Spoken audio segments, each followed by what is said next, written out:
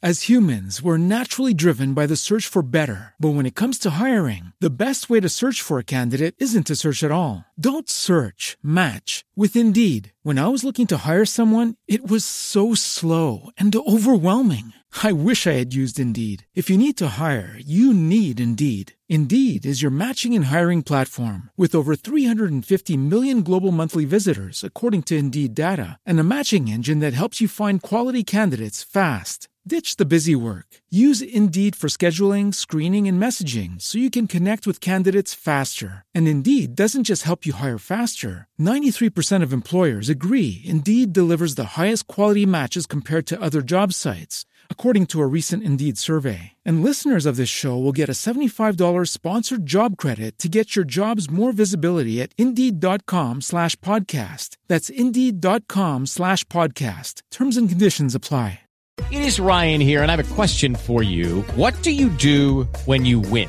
Like, are you a fist pumper, a woo-hooer, a hand clapper, a high fiver? I kind of like the high five, but if you want to hone in on those winning moves, check out Chumba Casino. At ChumbaCasino.com, choose from hundreds of social casino-style games for your chance to redeem serious cash prizes. There are new game releases weekly, plus free daily bonuses, so don't wait. Start having the most fun ever at ChumbaCasino.com. No purchase necessary. VGW. Void where prohibited by law. See terms and conditions. 18+.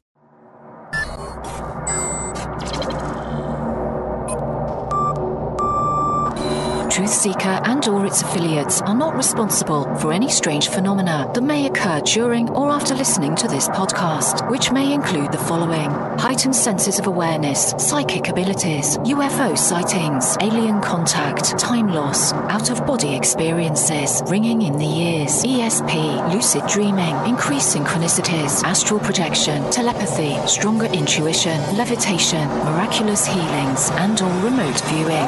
Please be advised to listen at your own discretion.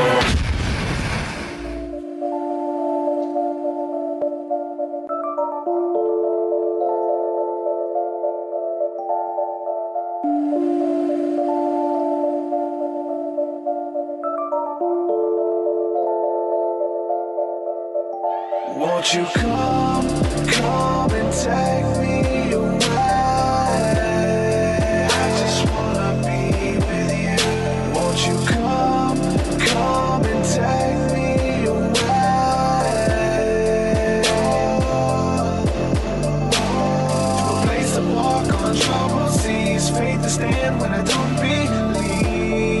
I just wanna be with you.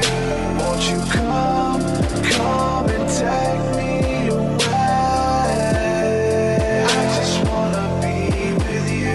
Won't you come? You are now locked into the Truth Seeker podcast. Gargoyles, psychics, everything's ungodly. Dark's at it. Streaming live at truthseeker.com. She's not a Christian. Give it up, y'all. Your portal to the paranormal, esoteric, and all things spiritual. She's tampering in dark sided stuff. And now, your host, Truth Seeker. Yo, what's up, ladies and gentlemen? I'm your host, Truth Seeker. This is the Truth Seeker podcast. Excited, delighted to be with you guys. Again, today we got an awesome show planned for you.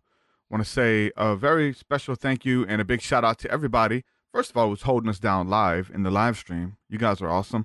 Facebook, YouTube, Periscope, Twitch, all of those different platforms that people are checking us out on. Shout out to you guys, but also shout out to everybody who has partnered with me and believe in the vision that we're doing here with the podcast. Shout out to all the Patreon supporters. And so I want to give a shout out to some of the latest patrons within the last week or so. Shout out to Chuck. Just Chuck. What up, brother? Thank you for coming on and partnering. Laura Davenport, Matthew McDonald, and Christina Kramer. Thank you guys for believing in the vision and partnering with me. If you would like to partner, there's a bunch of different levels and tiers and a bunch of really cool stuff that we have over at the Patreon. I'm getting ready to integrate a bunch of that stuff into the website as well, so it'll be a little bit more streamlined. But you get access to all of my music, all of the conscious material, conscious concepts that we talk about on this show, put in my music as well. So really interesting there. So I have to keep saying that because, like, there's so many people who are finding out about the podcast who have no idea that I even do music. And then we have people on the other side who are fans of the music and they have no idea that I do a podcast. So I'm just always bridging the two there. So check out what I got, 200 plus songs on the Patreon. You get access to that. You also get access to our Thursday night School of the Mystics, Sunday morning seer class, bunch of different things that we're producing over there, and bunch of cool stuff. Check it out, patreon.com/truthseeker. It's really cool. So yeah, we're going to be taking some questions here in a little bit for our guests. So if anybody has any questions, make sure you hold them to maybe halfway through the broadcast, and we'll be able to present them to the guests. But it's going to be a good one today. It's going to be good. I'm here, and I'm going to welcome my guest as I bring her in now. Nora Trissello. Nora, welcome to the podcast, my friend. How are you? Very good. Thank you so much for having me. Did I pronounce the name right? Yes, you did. Trissello. Awesome. Well, I'm excited to have you on, and we've had this book for a couple weeks now, and it's always an interesting topic. I think we may have tackled this with a guest or two, talking to the animals, and the animals are trying to communicate with us and things like that. But it's always good to hear someone else's take on it, and you've devoted your life work to this study, and I'm excited to get into this with you and hear some of the amazing stories that you have to bring to the table concerning this. Actually, my life work is devoted slightly differently. This is one of the offsprings. My life work is, actually devoted to making sure when you're tapping into your intuition, you're getting it from a good source. So, and in the same way, when we're tapping into our animal's intuition, we want to make sure it's really our animal, our pet, not some trickster type of spirit that interferes. So my life work actually is slightly different. But I love teaching people how to communicate with their pets because they're such lovable. All they want to do is give to us unconditional love. And it's such an opportunity to give them love back by actually paying attention to them and hearing what they have to say. You're rewarding them. That's awesome, because they're always trying to communicate with us, right? They always have something to tell us, and we've kind of, train our animals or whatever. Like my dog knows a lot of the human language. I could tell them different things. If I say the word treat, they freak out. There's this weird thing with our dogs too, because like they get spoiled over at my wife's mother's house, and they get a lot of treats over there. They get a couple treats here, but when they go over there, I mean, just like a grandmother would do with a grandchild, exactly. They spoil the dogs. And so if we mention Mama, you want to go to Mama's, they lose it. They freak out. They're like, yes, I want to go. And they're running, trying to get in the car and all kinds of stuff. So we could teach them, and they learn the language. I'll tell them to get off the couch, get in your cage, and they learn how to do it. And so those are just some practical ways that they communicate with us. Some of the stuff. Yeah, that's them talking. That's them taking the time to learn from us. Okay. Now we need to take the time to learn from them and understand their language. Because one of the ways that you have on your website, you say that they send us pictures, and by way of the use of our intuition, is that using maybe what we would call telepathy or something like that? Along those lines, some people will say it's clairsentious. When you have, all of a sudden you have a quick image in your mind, it's just a snap of a picture. So we were working with a dog a few weeks ago, maybe a month ago, who just had all this nervous energy, and he's been with the same owners. He was adopted over 5 years, but he always seems to want to run. And so two of us tapped in and just sat with the dog, and the image both of us received from the animal was a fence line. And it like took us real quick through this journey. And we're like, this dog was running from abuse. So its nervousness is coming from its past, running from abuse. And the fact that two of us picked up the same pictures, we knew it was the dog relaying to us what happened. And him understanding that we understood, he like instantly calmed down. I was like, okay, somebody's got me. And he just no longer had that need to like always looking. It was, it's just like us. When somebody really gets what we're saying and they're not trying to decide what it is they want to say while they're listening to you, but they're actually listening, it's like it's not an issue anymore. It's gone. It's the same for the animal. That's awesome. How would that look like though? Because you have on your website, you have a lot of teaching and things like that about how you believe that we're all psychic. And so a lot of Yes. people would believe that it's only a few people who can do this or whatever. But I think the way that you present this is that it's something that we all can do. Yes. How does it look? Do we sit down with the animal and do we try to kind of receive that message, or does it kind of happen just in our day to day, maybe washing dishes, and then a thought will pop into our mind? How does it work like that on like a practical level? Both ways. That's really great. Being mindful is an awesome way of, I mean, you have to be mindful to tap into your intuition. So if you're doing the dishes and you're very mindful of it, and all of a sudden as of sadness, you know what the best way to do it is? Is to give you an example. We had these two great dogs. One was an Alsatian Shepherd and one was just a white Shepherd, all white. Now, the white Shepherd came to our family as a puppy, but the older dog was really already quite older, and the puppy never knew what it was like not to be with another dog. So when Wolfchance went on to Happy Camping Grounds, the second dog, Alderaan, got extremely sick and started urinating blood, and we're thinking there's something physically wrong. And by tapping in, I said, this dog is missing the other dog. Even though he's within the family, he's still within his pack. He's truly missing this other dog. And sure enough, we took him to the vet, and the vet said the same thing. He said, oh, yeah, this will go away with time. This happens when a dog misses another dog and realizes they're not coming back. And it was really interesting. Like, this is things we can catch on simply by noticing. That's awesome. And be Are you familiar with the book of Genesis chapter 9 that talks about, like, if you would think of like before the fall of man, right? Before Adam came and messed everything up, that we were one with all creation, we were one with the animals, but because of the fall, it seems like it says that God put like an enmity between us and the animals, and so it says it uses the word fear and dread, that the animals will fear you and dread you. That's when we go into the forest and we maybe see a bird and go up to it. The bird's gonna run, the squirrels are gonna run. They're all afraid of us. But understanding Christ and like the newness of life and spirituality where we are, he reverses what Adam did. So there's people who are vibrating on a higher level of consciousness, and the animals look at them different. Like, animals will approach them, whether they be maybe vegetarians, and that animal knows that you're not going to try to eat it if it comes close to you, because of the different vibration that you're putting off. I mean, the pheromones that's even released through your pores and things like that they can pick up on.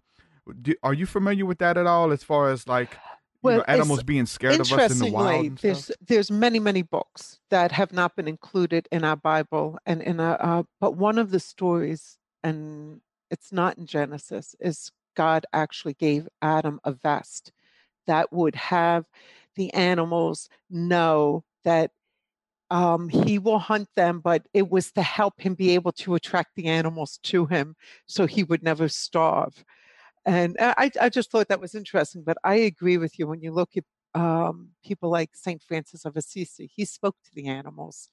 The wolf that was terrorizing the village, I mean, he just went and had a conversation with the wolf and explained, these are God's people, you're God's creature, this ain't okay, you got to knock it off. And they made an agreement.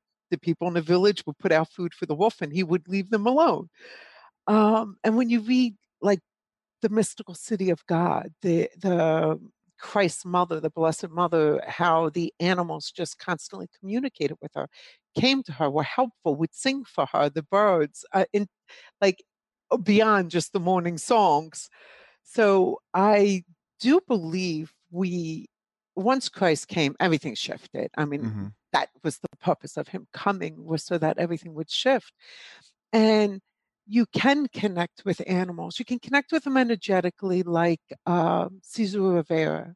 I mean, he's phenomenal. He does it energetically. Yeah. He knows by being in a calm state, that's how he's communicating with the animals, literally on their instinctive level.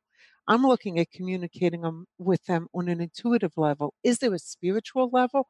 Probably. I'm not there, you know. Well, there's got to be something. I mean, what about all the lore and the things we hear about, dogs being able to see spirits and ghosts and things They like that do. in the house, They do. I had to put down one of our favorite dogs. Got extremely ill, and I always like to have more than one dog at the same time. They're company. And the youngest knew something was going to happen when I took Duke out of the house. And her cry was, I know I'm not going to see him again. It's amazing. They know this stuff. Yeah. I came home. I'm sitting on the floor. I'm crying my eyes out, even though I knew this was necessary. And she just stood over me. And while standing over me, the two of us heard paw prints running all over the second floor. And I knew intuitively this was Wolfchance, the original shepherd, and this was Duke, who just went on. And she's just watching, like, what is going on? And you're going to meet them. Don't worry about it. One day you're going to meet them. They're just playing up there to let you know they're happy and they're okay. So even the animal spirits come through. So animals sense animal spirits, human spirits. Dogs are amazingly accurate, and so are cats. And if you learned how to communicate with them, they'll give.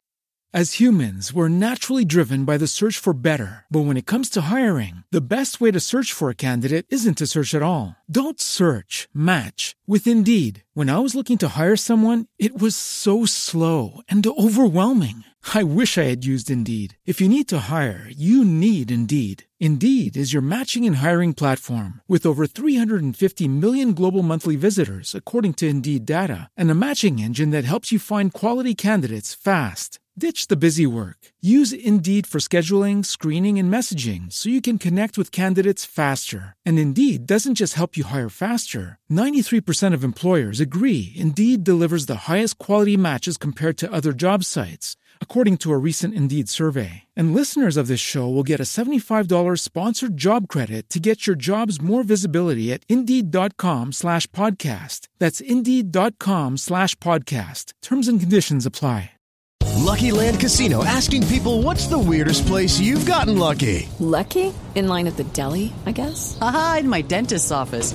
More than once, actually. Do I have to say? Yes, you do. In the car before my kids' PTA meeting. Really? Yes. Excuse me, what's the weirdest place you've gotten lucky? I never win and tell. Well, there you have it. You can get lucky anywhere, playing at LuckyLandSlots.com. Play for free right now. Are you feeling lucky? No purchase necessary. Void where prohibited by law. 18+. Terms and conditions apply. See website for details. Give you the image of who's present. So a cat will let you know, is that grandpa that I keep feeling, I keep thinking is in the room? The cat would let you know, the dog will let you know by sending you a picture, sending you a feeling, have you smell his cigar or pipe, whatever it was. They'll assist you in pulling in that kind of energy. Now, what about animal totems and maybe spirit animals? So, people talk about having their spirit animal is this, is that. What is that about, and how does that relate back to our pets? I truthfully am not one to follow a spirit animal, but I totally understand the purpose. So I go into my quiet place. Please excuse that yelling. There's construction going on right outside my apartment. I'll go into a quiet place and I'll connect with my higher self. So it's my Christ consciousness. And different people will connect with an animal, a totem. And that animal, where Christ represents to me XYZ, the animal represents to them XYZ. The strengths of the animal, where the animal can assist them. And I personally don't see any problem with that. It's like, yeah, whatever, however the spirit wants to come to you, however you're most comfortable in connecting to the other side. I'm most comfortable through a guardian angel, through Christ, through different saints. Some people are more comfortable with animals, just strictly nature. As long as you can distinguish that what you're connecting to isn't a trickster type of energy, then it doesn't matter what it looks like, because the darkest of evil can appear beautiful. can appear as this gorgeous little dolphin dancing to this mighty angel, but it doesn't mean it's good. So as long as you can tap out and feel that difference and know how to distinguish it, it doesn't matter how you feel comfortable pulling in spirit. That's interesting. That opens up a whole can of worms. And then, like, there's a lot of people who don't even like to even talk about the evil stuff. They only want to mention the fairies and the, you know, or at least the good fairies. They don't want to talk about the fairies that are stealing from you and hiding your keys and things like that. You know, these little trickster spirits. And I mean, can some of that stuff kind be of dangerous? sad what you're saying, because in the healing industry, in the healing modalities, they're so blind and they don't understand why they get sick, exhausted, and tired. I interrupted you. I apologize. No, you're good. I mean, that's where I started. So I like to, I don't like to stifle exploration and say, watch out, there's a demon around every corner. There's a trickster spirit who's trying to deceive you. There's a lot of, especially Christians, who take that stance that everything in the New Age, everything in the spiritual community that's not Christian is demonic. They'll take that kind of stance, and we're talking about communicating with the animals, and they'll even say that's demonic, right? Yes. So you have kind of like this polarity there, and obviously the truth is somewhere in the middle to understand that there's good and bad and evil and light and darkness, and this is part of the song and dance of this life and the ecosystem of you know, the realm of heaven and the realm of earth as well. So how do we discern that? What would be a good way if someone has, you know, having, I mean, it could come in so many different ways, right? But what is a good way to discern? I like to tell people, evil's out there, but it's not under every rock. It's not around every corner. You can run out into the street and not get hit by a car. Then again, you could. Now, the odds of getting hit by a car are going to be higher than getting hit by a demon, but it's still a chance. So you want to be careful. You want to make that discernment. So I have this technique called the intuitive footprint. And basically, it's based on being able to feel when the emotion of anger is present and being able to feel when the emotion of joy is present. Now, that emotion will land on my body very subtly somewhere. And unfortunately, it's different for everybody. Yeah. So I can't say, hey, everybody, if your right nostril's itching when you're getting an intuitive insight, watch out. No, for me, it's a flash on the left side of my face. For somebody else, it might feel like a brushing down their left arm. Another person, their big toe aches. But what we do is we do a quick meditation, and we do the same meditation for a few days. And we call on our higher self, Christ, God, where on my body do I feel when anger is present? And then we scan our bodies and we pay attention and we write it down and we jot it down. And we do the same for joy. The reason is, no matter how beautiful an angel looks, or no matter how cute the animal totem looks, if it is being sourced, powered by anger, you back away. You just say, okay, say a quick prayer, get out of there. But if it's being sourced by joy, now it's the other extreme. It's like, get on your knees and be very grateful. This is going to be a powerful message. If you're not getting any kind of feeling, it's neutral. You're okay. You're picking up from other people, other beings, but it's not dangerous. That's good. Does that help? Yeah, definitely. And I like the fact that you say that, and you said that it doesn't matter how beautiful they look. They could be coming with ill intent, or their source could be something negative. For that to be true, the opposite has to be true, right? It doesn't matter how ugly or how hideous we may think that they look. This is their natural state. It's foreign. Let's just go with this. The insects. I don't like insects. If my joy is triggering, I'm listening. Yeah. Well, even if it's an uncomfortable joy, maybe. Well, you know, because there's like, you know, trials and things that we have to go through. And I believe that some of those spirits may not look like the angelic, beautiful woman of light. They may look like an insect, like I said, or an animal totem that is a tarantula. Exactly. I don't want an animal totem that looks like a tarantula, but yes, you're correct. Yeah, because like even in the scriptures, like there's all these different angels that they were called beasts, and they look like we would be scared to death. They were like monsters, out of these different movies and stuff. And so just because it looks bad, or we think it looks bad, it's kind of like a judgmental thing. Like, I don't like the way you look, versus, oh, you're very pleasing and aesthetic to the eye. Right. Just because they look bad or it seems uncomfortable, its intent and cause in your life could be something good, right? Exactly. And that's great. I never thought of that. You just completely opened my eyes to another way. I'm always busy saying the beautiful side of evil, watch out for that beauty. But thank you for that, like, should have had a V8 moment. Obviously works for the other side. Yeah. That's excellent. Thank you. That's good. And like, even if the things that we go through, I believe that these spirits are loosed from God, from the source to bring us through trials and guide us and unleash things on our lives, whether they're good or bad. And while you're going through it, it may seem uncomfortable, but when you come out, you're like, you know what? I'm so thankful that I experienced that. And I think you want to thank the spirit, maybe. You want to thank the creator for allowing you or writing that into your script and allowing you to experience it.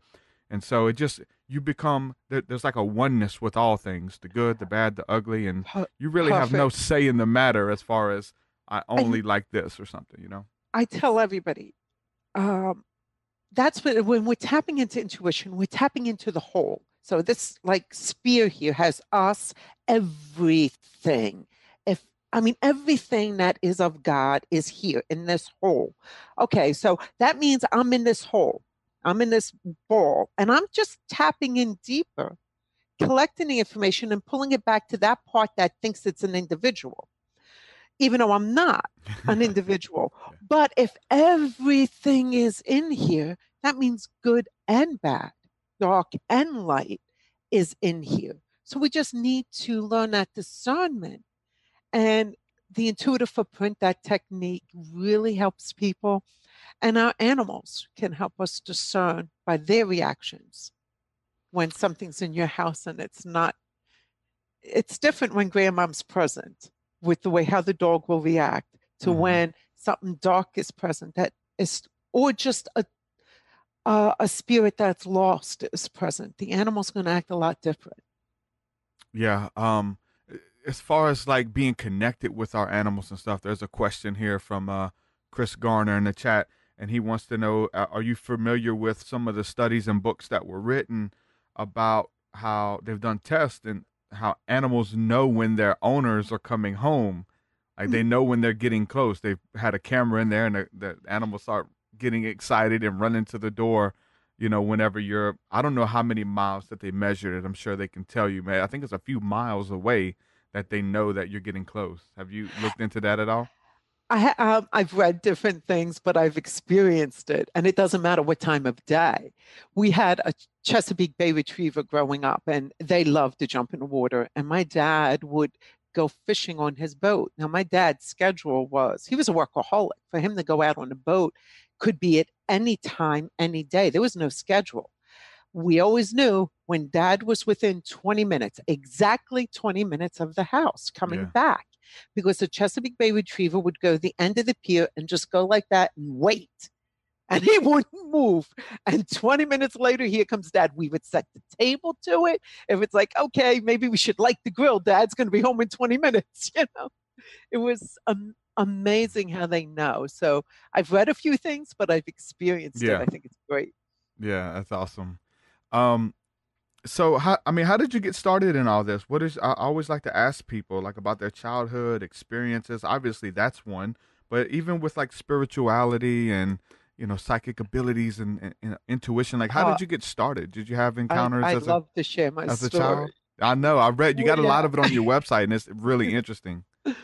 I grew up in a Middle Eastern culture. I'm Lebanese, Italian last name because I got a great husband. But in my culture, it's not unusual to read Turkish coffee cups or to understand there's spiritual spirits out there. And I mean, we're Catholic, but it was okay. Just don't talk to the priest about it. So I would see my sister, who was very intuitive, and my father, and they would communicate, they would interpret dreams. And I'm 13, my sister's 17. And I just kind of felt they were crazy. I did. There was like, at 13 years old, you know everything, first of all. So, if you can't see it, smell it, taste it, it's not part of your 5 senses, it's not real. So I knew they were crazy. And I don't know what happened. I'm standing in my kitchen, I'm looking at my mom, and suddenly I had all this information flood into me. And it always lands here on me, comes in right here. And it was like, whoom. I'm like, oh my gosh, why did I just know all of that all of a sudden? Oh my God, I'm crazy.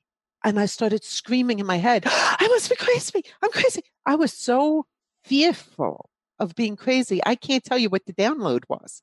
I actually pushed it out. And this is a shame because this is what young people do because nobody's there to say, it's okay, breathe. Yep. Well, about a month of denying what was going on, later, I went to see my dad and he said 2 really powerful things in one sentence. He says, honey, we're all radios. And he reached out his hand and he went like this. He goes, we're all radios. You're just tuning into your own station.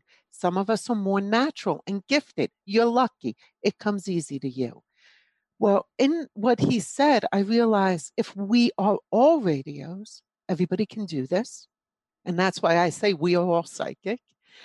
And second, if we all can do it, we're either all crazy or I'm not. So what happened was I really dove in deep. So from the age of about 13 to 22, if it was doable, I did it.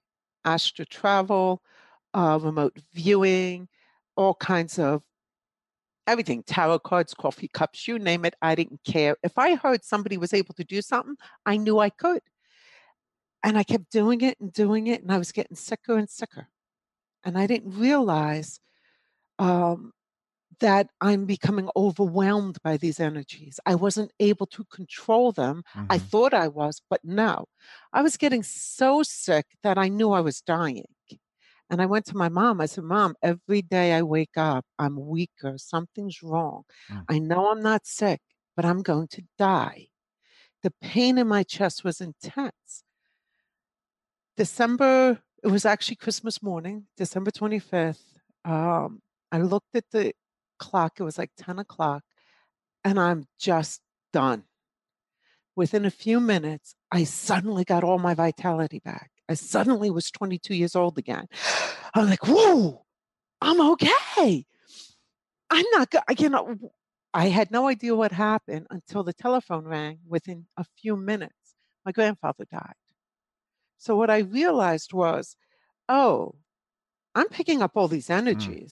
As humans, we're naturally driven by the search for better. But when it comes to hiring, the best way to search for a candidate isn't to search at all. Don't search, match with Indeed. When I was looking to hire someone, it was so slow and overwhelming. I wish I had used Indeed. If you need to hire, you need Indeed. Indeed is your matching and hiring platform with over 350 million global monthly visitors, according to Indeed data, and a matching engine that helps you find quality candidates fast. Ditch the busy work. Use Indeed for scheduling, screening, and messaging so you can connect with candidates faster. And Indeed doesn't just help you hire faster. 93% of employers agree Indeed delivers the highest quality matches compared to other job sites, according to a recent Indeed survey. And listeners of this show will get a $75 sponsored job credit to get your jobs more visibility at Indeed.com/podcast. That's Indeed.com/podcast. Terms and conditions apply.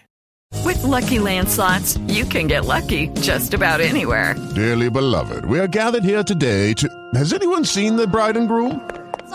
Sorry, we're here. We were getting lucky in the limo and we lost track of time. No, Lucky Land Casino, with cash prizes that add up quicker than a guest registry. In that case, I pronounce you lucky.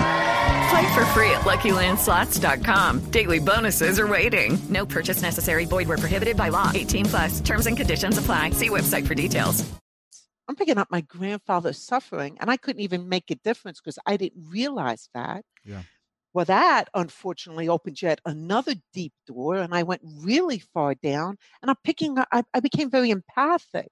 I feel so bad for people who are empathic who don't learn how to control it, because my life was miserable. Yeah. And I said to God, within 6 months of that experience, I'm done. Take this all back. I want nothing to do with it. Yeah. And boom, it was gone. But it was a blessing. He didn't take it, he put it on hold. During that hold period, I worked on my psychological well-being and my spiritual well-being. And by doing that, I found I had a solid left foot in psychology, a solid right foot in spirituality. I was standing on two rocks. As a child from 13 to 22, I was on sand, no spiritual basis, no psychological basis. I was being washed out constantly. Yeah. Now, I don't care what they throw at me. They can throw some of the darkest junk at me, which I've experienced. And I don't move because I made sure that I had the spiritual growth and the psychological. People very often forget about the psychological. They don't realize how important it is to be healing your wounds and being emotionally strong, because you will attract negative things if you are emotionally weak and didn't heal those wounds. Yep.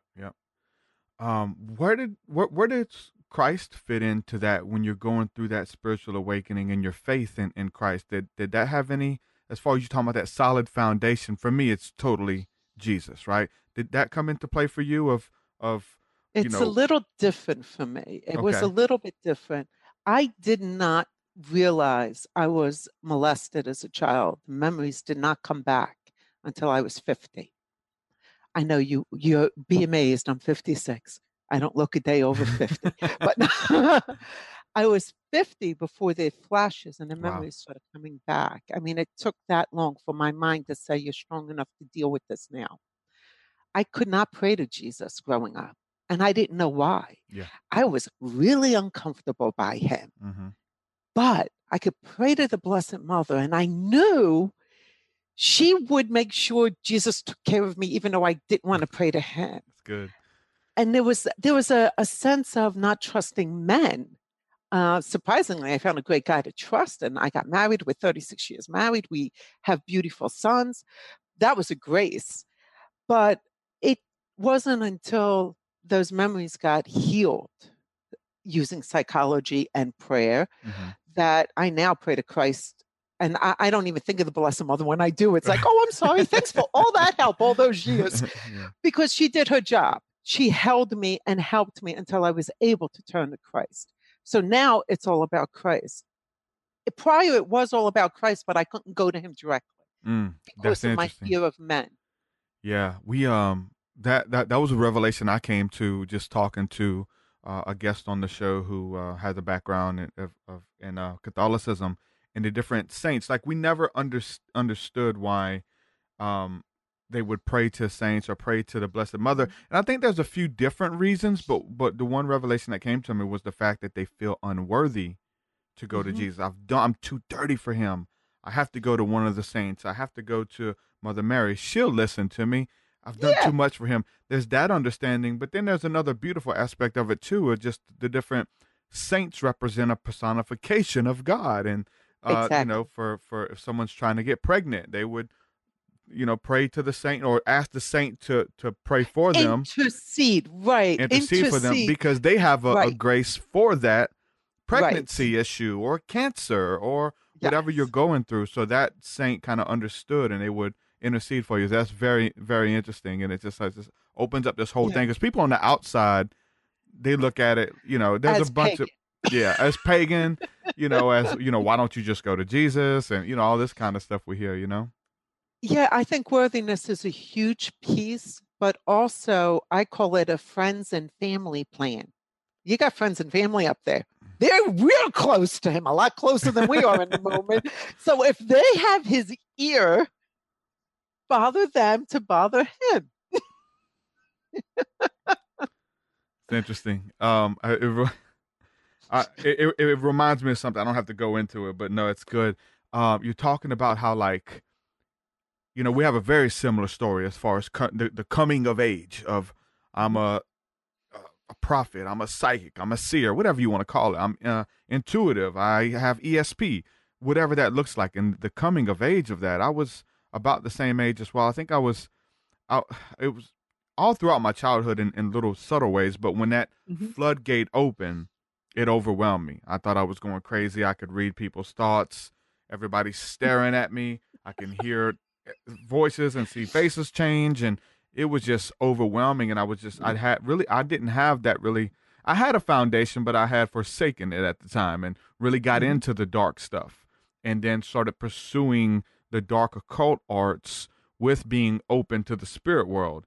And there are some bullies on the other side, some tricksters, and that want to mess with your mind and stuff like that. So, and they're happy to make you whatever you want, so you keep going with them. Exactly. To help you out. Yeah. Yeah. It's a form of delusion, really, and there's a lot of people suffering from that, and, but I was in a very similar place and called out to God. Like I knew I needed that in my life. And, but yeah, it's like, but it's not to forsake that. It's like to clean it up, get my spiritual health in order, get my mind right, renew my mind, essentially what the Bible would say, renew my mind. And then on this road of, pretty much God saying, let me teach you. You sought it on your own. This is who you are, but now let me teach you. Don't just dive into it. And just, with grace and with ease, just a little bit here, a little bit there. But even though it became overwhelming as well, a little bit later, but it was in the light. I had changed my life, and I was in the light of Christ, and it wasn't making pacts with demons and all that kind of stuff. It was God bringing me into, essentially, I went to a prison facility to visit my brother.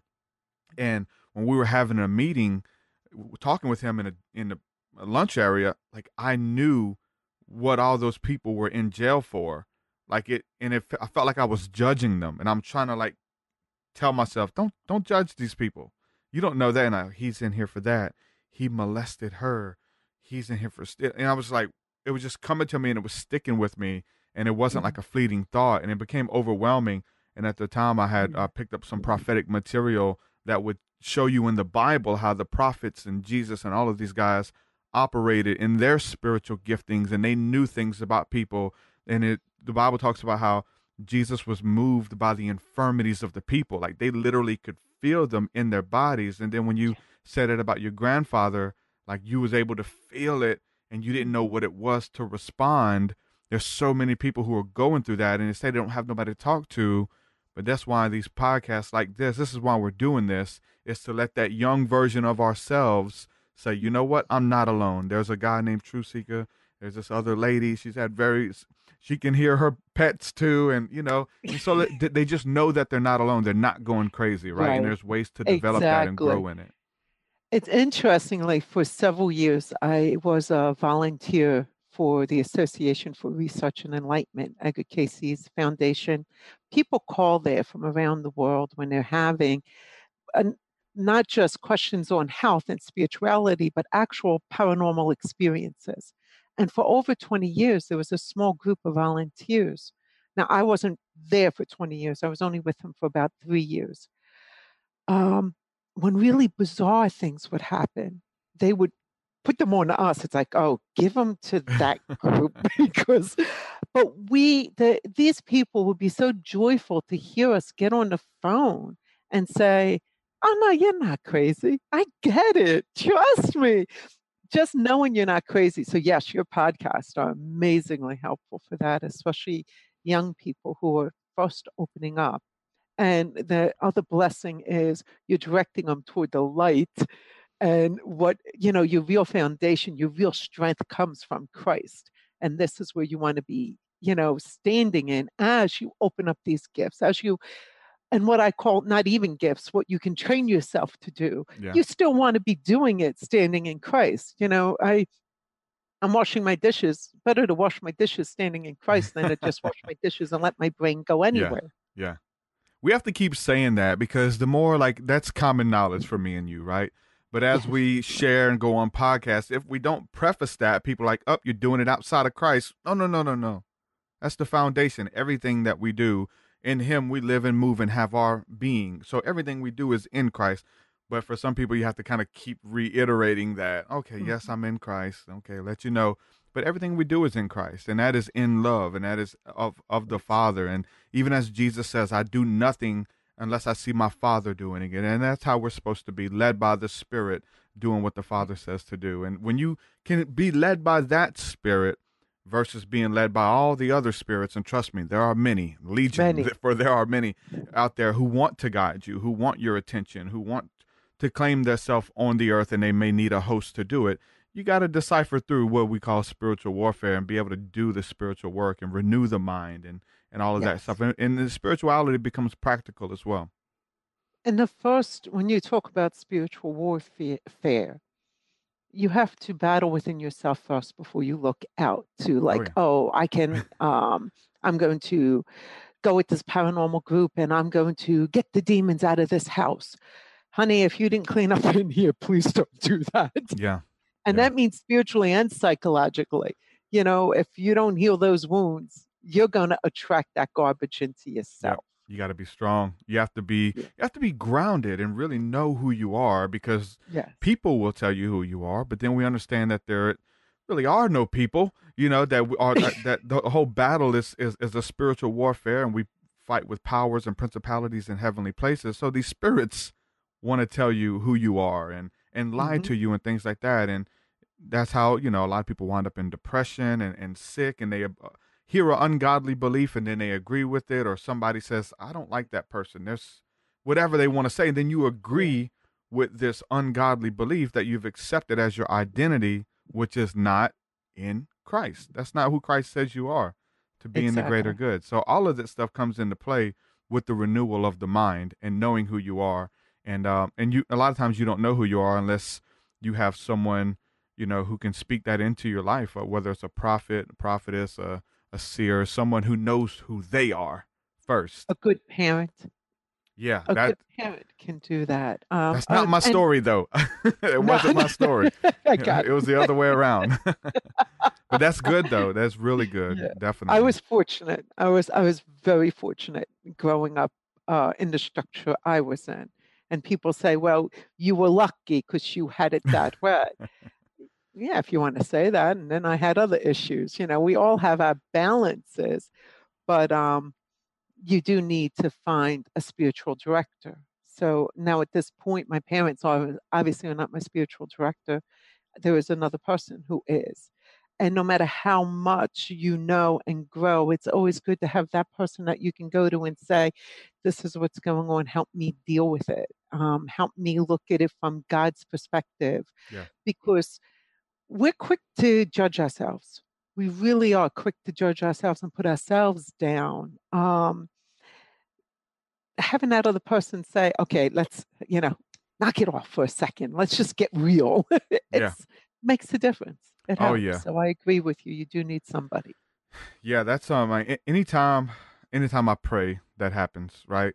And not just say that prayer, but really tap into it. Like you talk about taking that breath and just going within. The Bible says that the kingdom of heaven is within. Going to heaven, speaking with God through the vehicle of the Holy Spirit, you immediately get God's perspective, which is a loving perspective, which is the true perspective about yourself, about your life, about your situation. And we see that all throughout the Bible as far as like symbolism of David running from his enemies and running into the cave and getting alone with God. And so we get beat up by the world. We get beat up by spirits sometimes, and they're overwhelming. And we go to that, what you said, that secret place, that quiet place. Yes. And we receive what God says about us. And that's what's good about getting in the scriptures, about listening to the scriptures and understanding who you are. Because again, if you don't know who you are, these spirits will tell you who you are, and it's not true. And repetition reduces resistance. And the more you hear that, well, maybe they're right. Maybe they are. Maybe I am this. Maybe I am a has-been. Maybe I am, this kind of stuff. And so it happens out there. So that's why I always tell people to get into the scriptures, because it's like beholding a mirror. You're reading about yourself. You're reading about it reveals the deepest, darkest chambers of the heart, the mind, psychology. It is all in there. It's all in there. To ask God, okay, God, these people said this about me. What do you say about me? Am I really that? No. you're good. This is what I say, you know. Yeah, and As humans, we're naturally driven by the search for better. But when it comes to hiring, the best way to search for a candidate isn't to search at all. Don't search, match with Indeed. When I was looking to hire someone, it was so slow and overwhelming. I wish I had used Indeed. If you need to hire, you need Indeed. Indeed is your matching and hiring platform with over 350 million global monthly visitors, according to Indeed data, and a matching engine that helps you find quality candidates fast. Ditch the busy work. Use Indeed for scheduling, screening, and messaging so you can connect with candidates faster. And Indeed doesn't just help you hire faster. 93% of employers agree Indeed delivers the highest quality matches compared to other job sites, according to a recent Indeed survey. And listeners of this show will get a $75 sponsored job credit to get your jobs more visibility at Indeed.com/podcast. That's Indeed.com/podcast. Terms and conditions apply. Lucky Land Casino, asking people, what's the weirdest place you've gotten lucky? Lucky? In line at the deli, I guess? Aha, in my dentist's office. More than once, actually. Do I have to say? Yes, you do. In the car before my kids' PTA meeting. Really? Yes. Excuse me, what's the weirdest place you've gotten lucky? I never win and tell. Well, there you have it. You can get lucky anywhere, playing at LuckyLandSlots.com. Play for free right now. Are you feeling lucky? No purchase necessary. Void where prohibited by law. 18+. Terms and conditions apply. See website for details. I mean, you brought up 2 points. Now it's like I don't want to forget either one of them. One is the breath. The spirit is the breath of life. Amen. So the spirit is breathing you. You're not breathing. If you try not to take a breath, it's coming to you, like it or not. And you're going to find yourself going, because spirit is breathing you, and spirit is God. And in meditation, you can just follow your breath, and you are connected to the spirit rapidly. And the other point that you made was, am I bad? Am I really this? What people are saying, where they talk, I'm not sure where I learned this, but Christ, when he healed, did not see you as ill. He didn't see the blind man as blind. He didn't see the lame people as lame. He saw them for who they truly were, perfect children of God. And by seeing that, it came into creation. Everything went away. So we create our own limitations. I'm greedy. I must be obnoxious. Of course, everyone says I am. I'm loud. I'm this. I'm that. You know, we start to believe it, and we have to go into meditation, into prayer, and allow God to say, no, this is who you are. You are a perfect child. And in that, releasing it. Yeah. And that's how we're supposed to do it. And that's how we do it, right? Mm-hmm. So, I mean, this is so deep because, like, Jesus, and he taught his disciples, you know, faith is, you know, the belief in something that isn't there yet, but I see the finished product. I know you look like this, but I see you like this. And I know my situation says this, but God says this. And that's having that faith and that hope that we have in Christ. Jesus, he walked in that. And so it's so funny, even the way that the Bible is written and the way we talk about these stories, is we know that person by their ailment. Yes. And we named them that, even in the Bible. Yeah, the woman with the issue of blood. Mm-hmm. Jesus didn't call her that.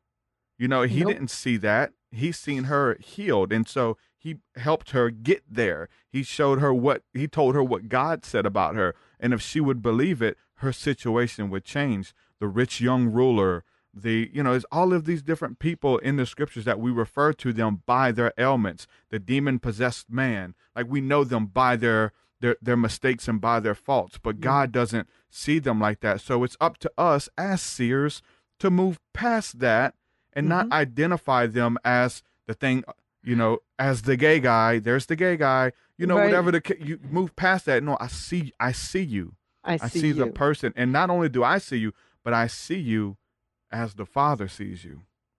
Now, I want to back up a tiny bit to the woman who was hemorrhaging, because Christ didn't see her as whole. She saw herself as whole if she could touch it. So you don't need to hope that Jesus is talking to you. You just need to have the faith of that woman, the hemorrhaging woman, because all she knew, if I just could touch his garment, I will be healed. I will be whole.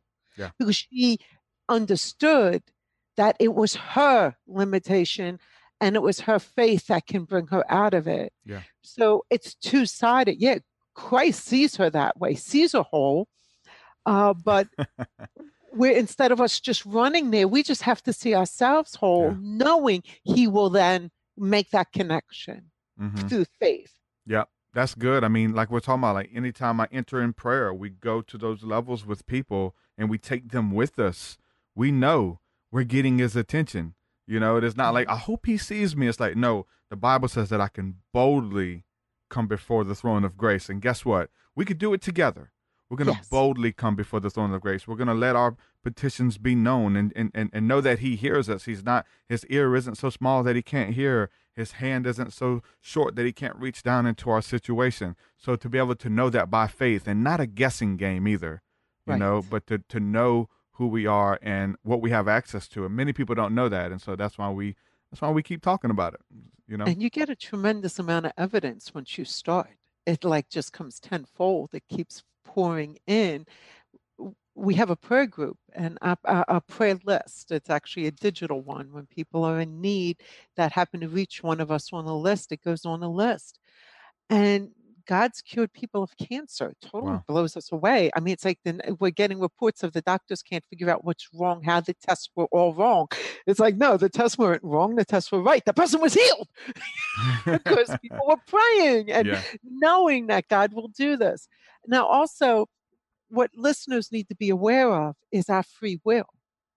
I'm sick because I'm bad. And no matter how, or I'm so angry that I can't let go of that anger, no matter how much somebody's praying, and no matter how many people are praying, if I'm not willing to give up the anger, I'm not healing. If I'm not willing to heal within, God will not overstep my will. It's my will to hang on to that anger. He's going to let me hang on to it and die of cancer. Yeah. It's my will to stay, frustrated with these people. He's not going to correct. It's like, I love you too much. If I take it away, I'm taking away your free will. Yeah. Now he'll open doors, he'll point signals, he'll put up signs, hoping to get our attention because everybody's praying. Yeah. But if we're not looking and we don't want it, it isn't happening. Yeah, that stuff becomes, we can freely lay it down, and that becomes part of our worship too. It's like, I have this thing, I've kind of come to know it all so well, and part of my identity seems to be found in this thing, or whatever the case is, or this guilty pleasure, or this ailment, or this offense. I'm offended. Like, that's a huge one, right? People becoming offended by parents, by pastors, or whatever the case is. And but it's this thing that we hold near and dear to our heart. But understanding, the sacrifices even in the Old Testament, it was symbolic for this stuff, that we have this, but we can lay it upon the altar and give it to God. And the Bible says he answers with fire. Like, fire comes down and consumes that stuff and washes it up. So all of the things that we're holding, that, our identity is found in it, we continually lay it down upon the altar and say, you know what? Take it, God. This is my sacrifice of praise. I'm giving it to you. And he likes that stuff. That's how he gets his worship. It's like, we like this stuff, but we like you better.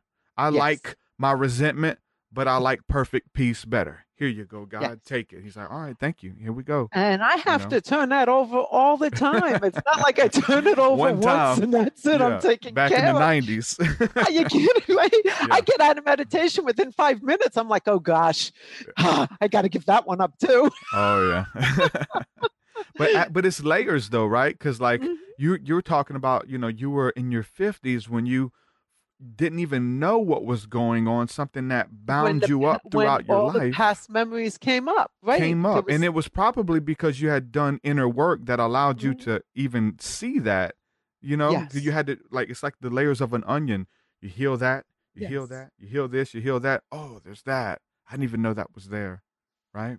It's amazing because, see, I didn't even know the conversations that were going on in my head were um, were there until they Wow. stopped being there, until they stopped. I remember saying to my counselor, I had no idea how much noise was in my head when I was around any kind of man until it stopped. Yeah. It was amazing. It was such peace. And that couldn't have happened without the psychological and the spiritual. Mm-hmm. It was, the constant praying for healing, praying for strength, praying to be a better person, praying to move forward, praying to make sure my gifts don't harm. That's a big thing with me. I don't want to ever That's good. give a person a reading and mislead them. So, and that's it. So slowly it opened this up and I had this amazing healing. I'm so grateful for. And what I'm really grateful for is these wounds in our past, we can spot them faster in people. Those of us who are psychic, Yeah. it's like, oh, that poor girl, she went through the same thing, Yeah. or she went through it much worse. Yeah. It's like it opens our eyes to the other people's wounds. Like as you were saying, we can tell when somebody's lying. Often can, but I can see their illnesses, their diseases, what is holding them back. But better if if I suffered the same, Yeah. or if I had the same trial. Yeah. Because you have a natural empathy that comes along with that. You're able to see that. You know the spirits that are associated with it. And a lot of times it's the same ones. It's not like these new guys who come on the block. Right. No, there's, self-loathing, depression, and all the ways that they come and they make a home in your body and your auric field, and you know what to deal with, and you can spot them. I've dealt with you before. Easier. Get off of them. Let me help you. And it's not, I believe in casting out demons and deliverance and stuff, yes, but you absolutely. have to walk it out too. So there's practical things that your mind is an open space for these type of entities to come in, because you're associating with bad company, which the Bible says corrupts good character. You're always gossiping about people, and you're just allowing these spirits who love that kind of stuff to be present. So if you get them cast out or prayed away and you're not willing to make those changes, it's really a bad situation. You would be better off just keeping them versus getting them cast out of you or off of you and not doing the spiritual work to really want to walk it out. Because and you really have to do they come back 7 times 7. Exactly. They 7 come times. back. Yeah, it is much more fierce when a person, and this has happened with the groups I've worked with, where we've cleared out really dark energies. And I'm not saying necessarily demonic, just really dark spirits. Yeah. And the family does not take up prayer. They don't take up, the important things you need to do. And boom, it's back again. And it's 10 times worse. I'm like, hey, I'm not your cleaner. I'm not your cleaner. I'm going to do it. I'm going to tell you what you need to do. And I'll do it a second time because I really don't want you to struggle, but don't ever come to me for a third time. I don't care how much you're willing to pay me. I'm not your house cleaner. Yeah. You need to take care of your own. And you're right. You cast out any of this darkness. You have to constantly pray to keep it in. And people think Christ talks about always being in a state of prayer. That's not the words. I know I'll get the right words. They'll pop into my head. But to always be praying, to be always conscious. People think, oh, well, that means I got to be saying the Our Father or the Hail Mary. No, it's just talk to him. You're washing the dishes. You can be thinking about going for a walk, what that person said at work, or you could be just thanking God for the beautiful water that's moving over your hands right now. And by the way, Christ, I just want to tell you, I love you, and this is wonderful, and blah, blah, blah. You're walking to your car, you're driving to work. You don't have to be allowing your head to just go crazy, just speaking to him about calm things, about your day, asking for guidance. It doesn't have to be ritual prayer. Yeah. There's it becomes practical. Like the supernatural is practical, and to be the scripture talks about, renewing the mind and transforming the mind. There's different ways to do that. The hearing of the word of God is a powerful way, but it becomes practical to where like you understand that the scripture talks about that the eyes and the ears are the windows to the soul, and what we let in, it affects us, I have a friend of mine who he would always call me up recently, and he would just be rapping vulgar. I'd answer the phone, and that's what we do. We create music. We're rappers. We're influenced by some of that stuff stylistically, and I know, but I have to stay away from it. I can't let all this vulgar hip hop music. We're in a genre that is the majority degradation and talking bad about women and just all kind of foolishness or whatever. So, but we do it, and we like to uplift people and bless people and talk about these spiritual encounters. But this guy would call me, and he would just start rapping all these crazy lyrics, and he's like, and I'm not entertaining. I'm like, why when I answer the phone, you're hit me with these lyrics? He's like, oh, you don't like that stuff? This is a really good song. I said, I can't knock you and say that's not a good song, but I can't listen to that stuff because I am easily influenced. I'll start remembering the lyrics. I'll play them over in my head. And I was like, bro, I remember when you called and you told me you were listening to a worship song that was revealing the glory of God, and you would call me and sing those lyrics and start praising God. Like, that's the version of you that I want. And I can't listen to that stuff because of that. And so we always have to be on guard with that kind of stuff because, it becomes practical, and with garbage in, garbage out, and the things that we're letting into our mind, we have to renew the mind. It becomes practical, and it all goes back to taking into captivity every thought, every idea, vain imaginations that exalt themselves against the knowledge of God or knowledge of Christ. What would Jesus do? It becomes practical. What would he do? Would Jesus listen to this music? Lucky Land Casino, asking people, what's the weirdest place you've gotten lucky? Lucky? In line at the deli, I guess? Aha, in my dentist's office. More than once, actually. Do I have to say? Yes, you do. In the car before my kids' PTA meeting. Really? Yes. Excuse me, what's the weirdest place you've gotten lucky? I never win and tell. Well, there you have it. You can get lucky anywhere, playing at LuckyLandSlots.com. Play for free right now. Are you feeling lucky? No purchase necessary. Void where prohibited by law. 18+. Terms and conditions apply. See website for details. Okay, round two. Name something that's not boring. A laundry? Ooh, a book club. Computer solitaire, huh? Ah, sorry, we were looking for Chumba Casino. That's right, ChumbaCasino.com has over 100 casino-style games. Join today and play for free for your chance to redeem some serious prizes. ChumbaCasino.com. No purchase necessary. Void where prohibited by law. 18+. Terms and conditions apply. See website for details. People in their mind would say, yeah, but I don't think so. I don't think he would entertain that kind of stuff, and really taking every thought captive, because if you have a thought, you have an idea, an imagination, it becomes an emotion, and you act on it, and then you form a habit, and then you sow a lifestyle, then you reap a destiny. You don't even know where it came from, and you can trace it back. Man, I know exactly where that came from. And I agree with what you're saying, but you want to do it with a gentleness, not with I had that thought. Like, you don't beat yourself up. Thoughts happen, things happen. We are, energetic creatures that are really thought forms. And so these are thoughts that are always going to be coming toward us because of where we are.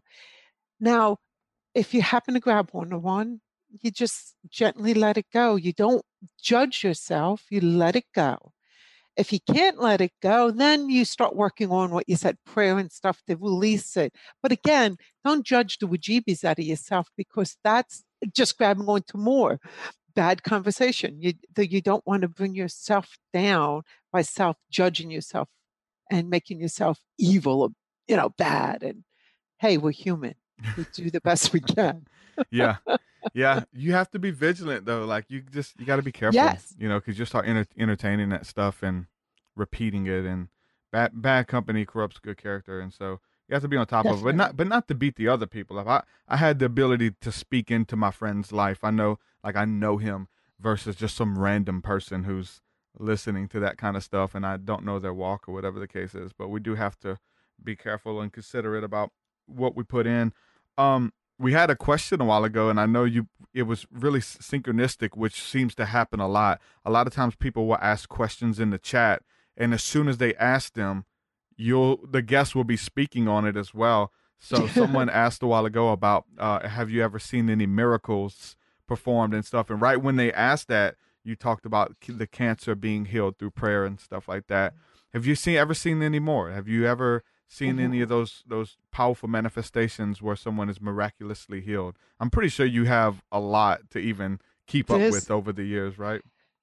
There's so many from just a prayer group that I belong to, but people, I'm going to take this opportunity to say there's a lot of what I want to call tiny miracles. Now, a miracle is a miracle. I mean, they're all great. They all shift something in the universe, and it wouldn't happen without God. But we miss sometimes those tiny ones, like a person who you really expect to have a difficult time with, but you prayed that there be peace, that it be harmonious. You get together, and instead of a family get together that's explosive and horrible, it's one of the best family get togethers you've ever had. Yeah. You don't want to miss that. That's a miracle. You prayed that there just be peace. Let there be peace in the family when we all get together. You know, people talk about Thanksgiving as being nightmares. It doesn't have to be. Pray it, and you'll see the miracles. You'll see the miracles even at work with difficult people. You know, if you step into praying, you create it. Now, miracles happen even more when you acknowledge them and you be thankful for them. You know, we get I keep looking over and putting my hand down because that's where my cell phone is. We're always giving praise and thanks for, you know, the answered prayer and, oh, this happened, as if, you know, like as if it wasn't going to. Thank you, God, you know, and everybody's like, amen, you know. You have to acknowledge it, and it amps it. God appreciates that we appreciate.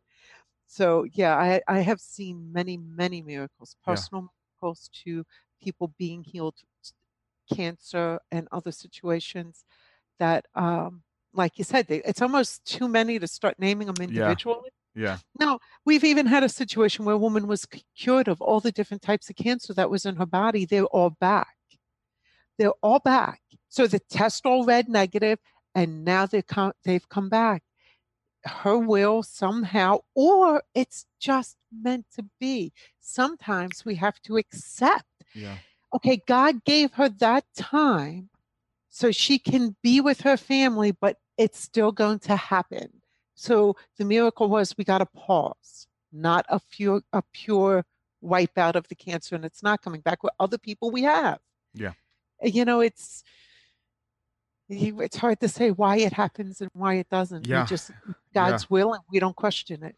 Yeah, it's almost like it's so weird, especially in the Christian realm, because it's all, you know, everything negative is demonic, you know, and death is demonic. Well, we understand Jesus defeated death. If you're in Christ, you're gifted into eternal life, and Jesus provided that for each and every one of us. And so there's this notion of like, if someone, like you're gonna pass. I know even that's controversial by a lot of people. I have a lot of friends who are into like, you know, the restoration of the body, and you'll never die. I have some friends into that, but I don't really believe that.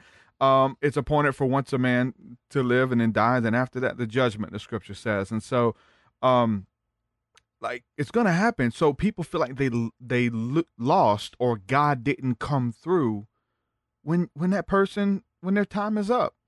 Now, you know, whether they felt like they left too early or whatever the case is. And it's a really, it turns into a song by Metallica called The God That Failed.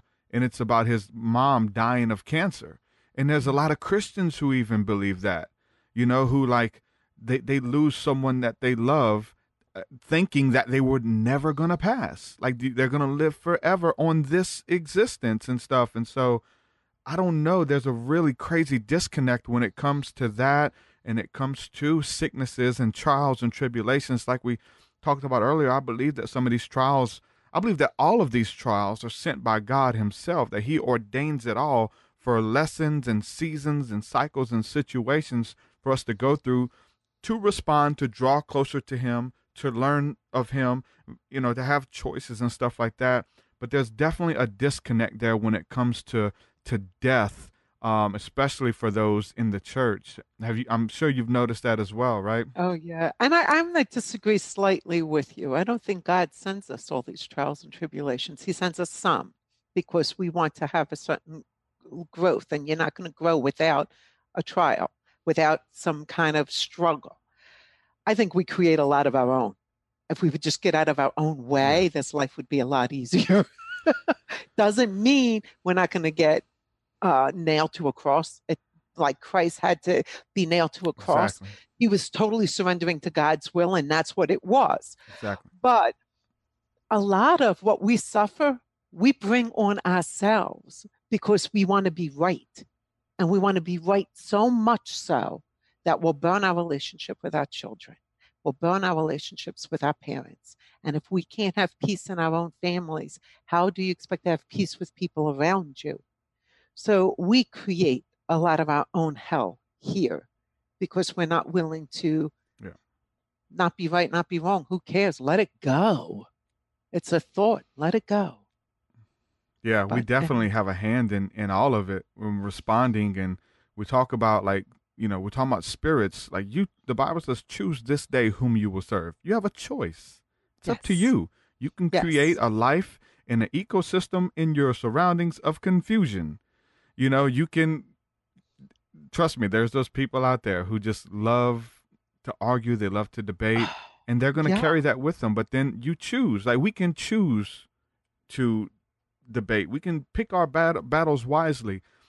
Yes. Life and death is in front of you. The Bible says the power of life and death is in the tongue. We're creating constantly. We're creating a podcast right now. We're creating. There's so much in this that we're creating, and everything has consequences. That's universal law. Whatever you put out, it's going to come back to you.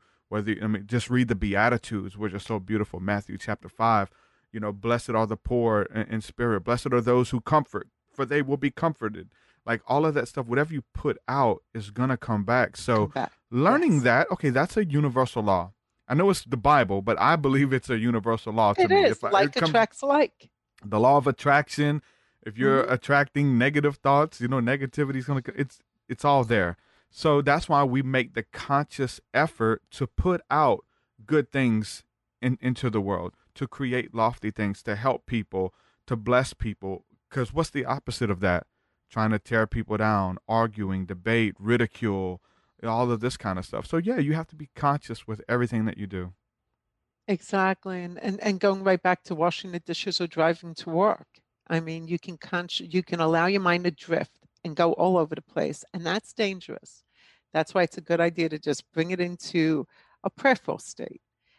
Just be talking to God, because now you're creating love. You're asking for happiness. You're bringing in joy, and like attracts like. You're thinking joyful things. You're thinking, help me make peace with this person. Yeah. You're attracting peace instead of driving to work and thinking how much you hate the guy in the other cubicle. You can be driving to work and thinking about, let me heal that. Let there be love.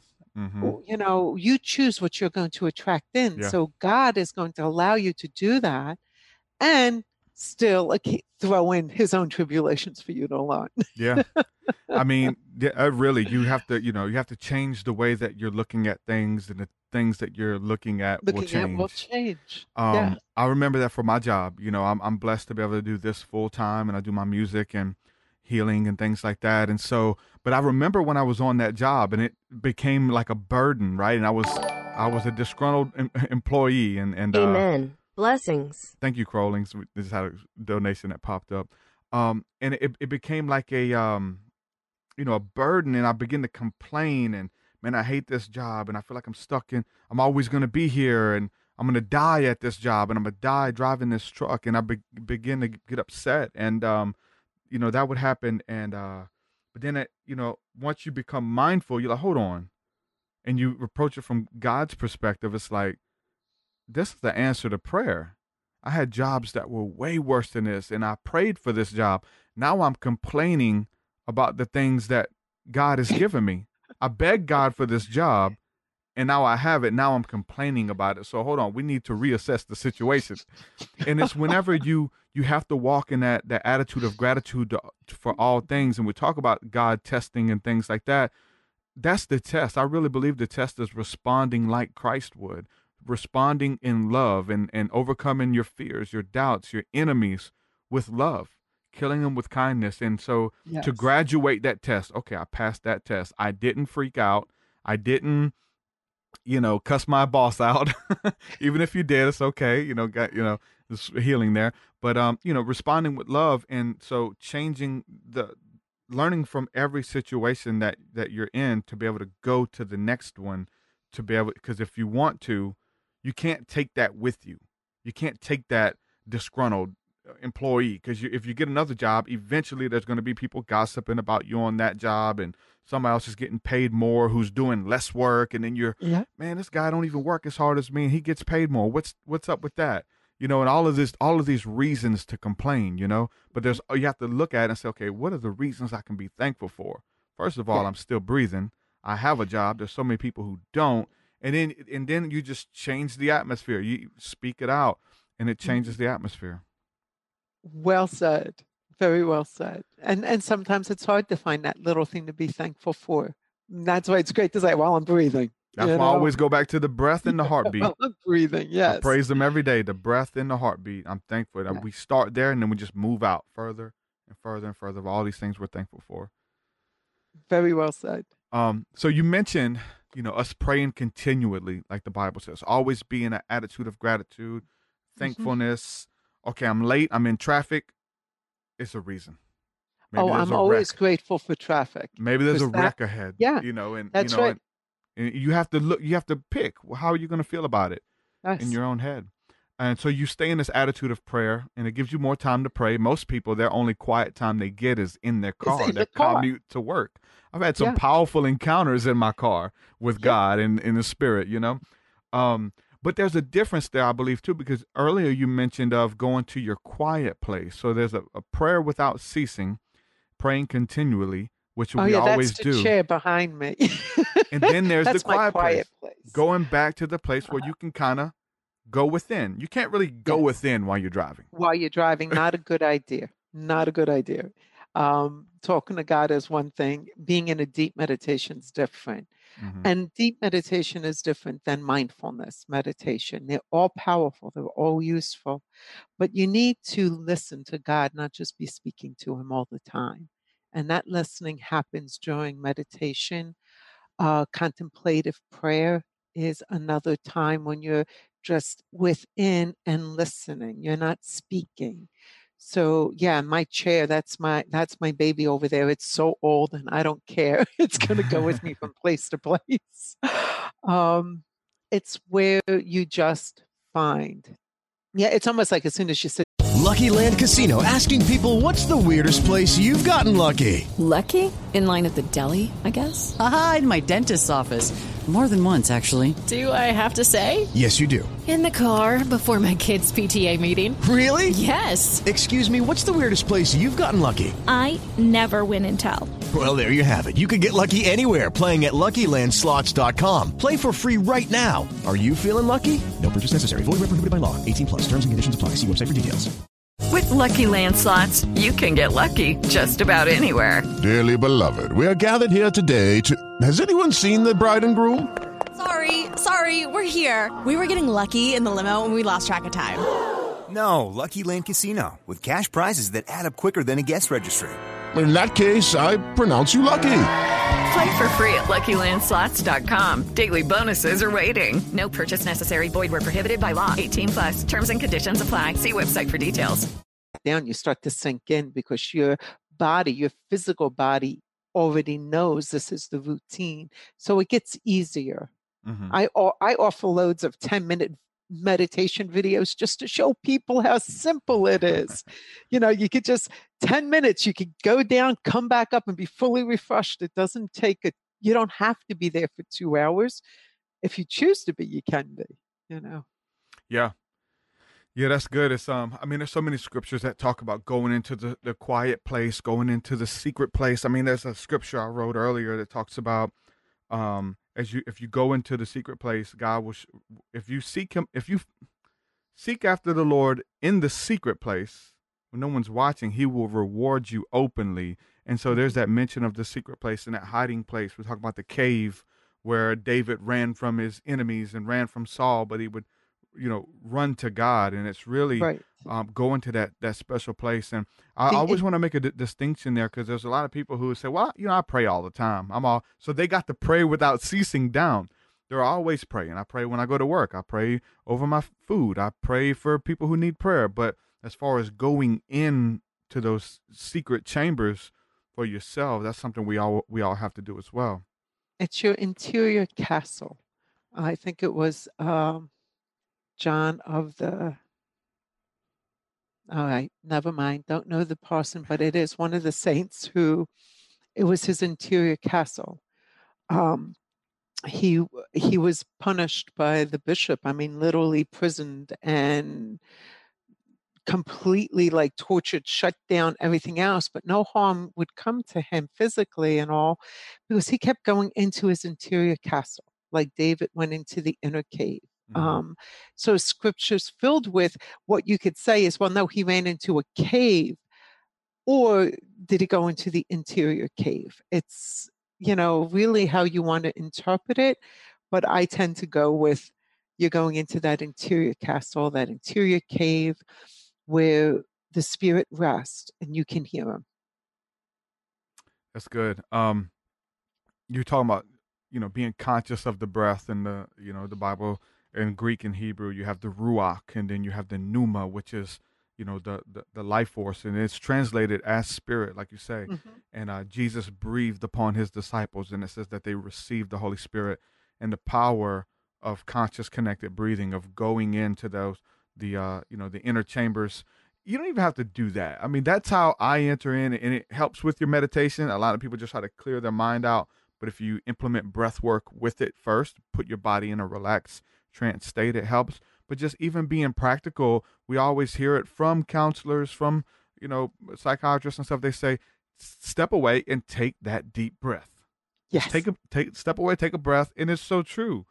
To take the breath and experience peace. And I say it and I envision it, and I receive it, and it happens when I breathe in. Peace of God, rest of God. Exhale stress, worry, doubt, fear. Get rid of it. And when I'm breathing in the prana, the Holy Spirit, what we would call it, it comes in and cleans us out, and it, changes our mind, will, and emotions like that, like clockwork, because we know that it does in faith. And without faith, we know it does a certain level physiologically, Yes. which is why the doctors say take a step back. But when you add the prayer of, come Holy Ghost, come Holy Spirit, clear me, now you're giving it tremendous force, because you're acknowledging what it truly is. But it's going to work. Taking that breath is going to work. Now, do you have to go into deep meditation to hear God? Absolutely not. Every time I do a reading, I just step back in my mind and I'm there. I'm in that quiet place. My gaze shifts, but now I'm listening to what the person needs to hear so I can relay it. So it's not like you have to be, which, by the way, when I meditate, I never do this. I'm like, I laid out. It's, that quiet spot, that interior castle you can get into with practice like that. I mean, I go into it by simply saying I'm entering and I'm there, and I can start listening and hearing what it is that needs to be relayed. Yep. Because you know that you're seated there at all times, really. The Bible says we're seated in heavenly places with Christ Jesus. We're, so we're already there, but it's just acknowledging, knowing that you're there, and then going along for the ride. You don't have to beg to get there. There's no maybe can I go in. It's like, okay, I know who I am. This is what I do. And like you said, it becomes, you get better at it. Second it becomes nature. faster. Second nature, Yes. where it would take, a long time. You can take that one breath and really experience God through the breath and just instantly change the situation. Believe you me, I didn't snap into it right away. No, not at all. Fighting No, thoughts. it took some practice, but once you do, it's like, oh, that was pretty easy. I could do this all the time now. I like to say that, prayer is when we talk to God. Meditation is where God when we talks to listen. us. Yes. We just take that few minutes and really get in. Because you praying continually, you're just dishing out your needs. A lot of people. Sometimes it's a communion, right? A little bit deeper. But it's just taking that time to listen. And, we've all had the phone calls from the friend who calls us and they're just going on and on. I mean, maybe even for 5 minutes. You've only said hello. Oh, Right. yeah, my boss is this and that. And they have to get it off their chest. They feel like they They have a do. friend to confide in. But they talk for 5 minutes. Oh, the baby's crying. Got to go. And they hang up. It's like, you just... And so that's how God feels a lot of times when we go into prayer. We're like, God, I need this. I need that. I need this. I would love this if this happened. Please rebuke my enemy. Please open up a door for my finances. All right, holler at you later. Got to go watch this movie that just came out. Or whatever the case is. It's like, hold on, who are you? You know?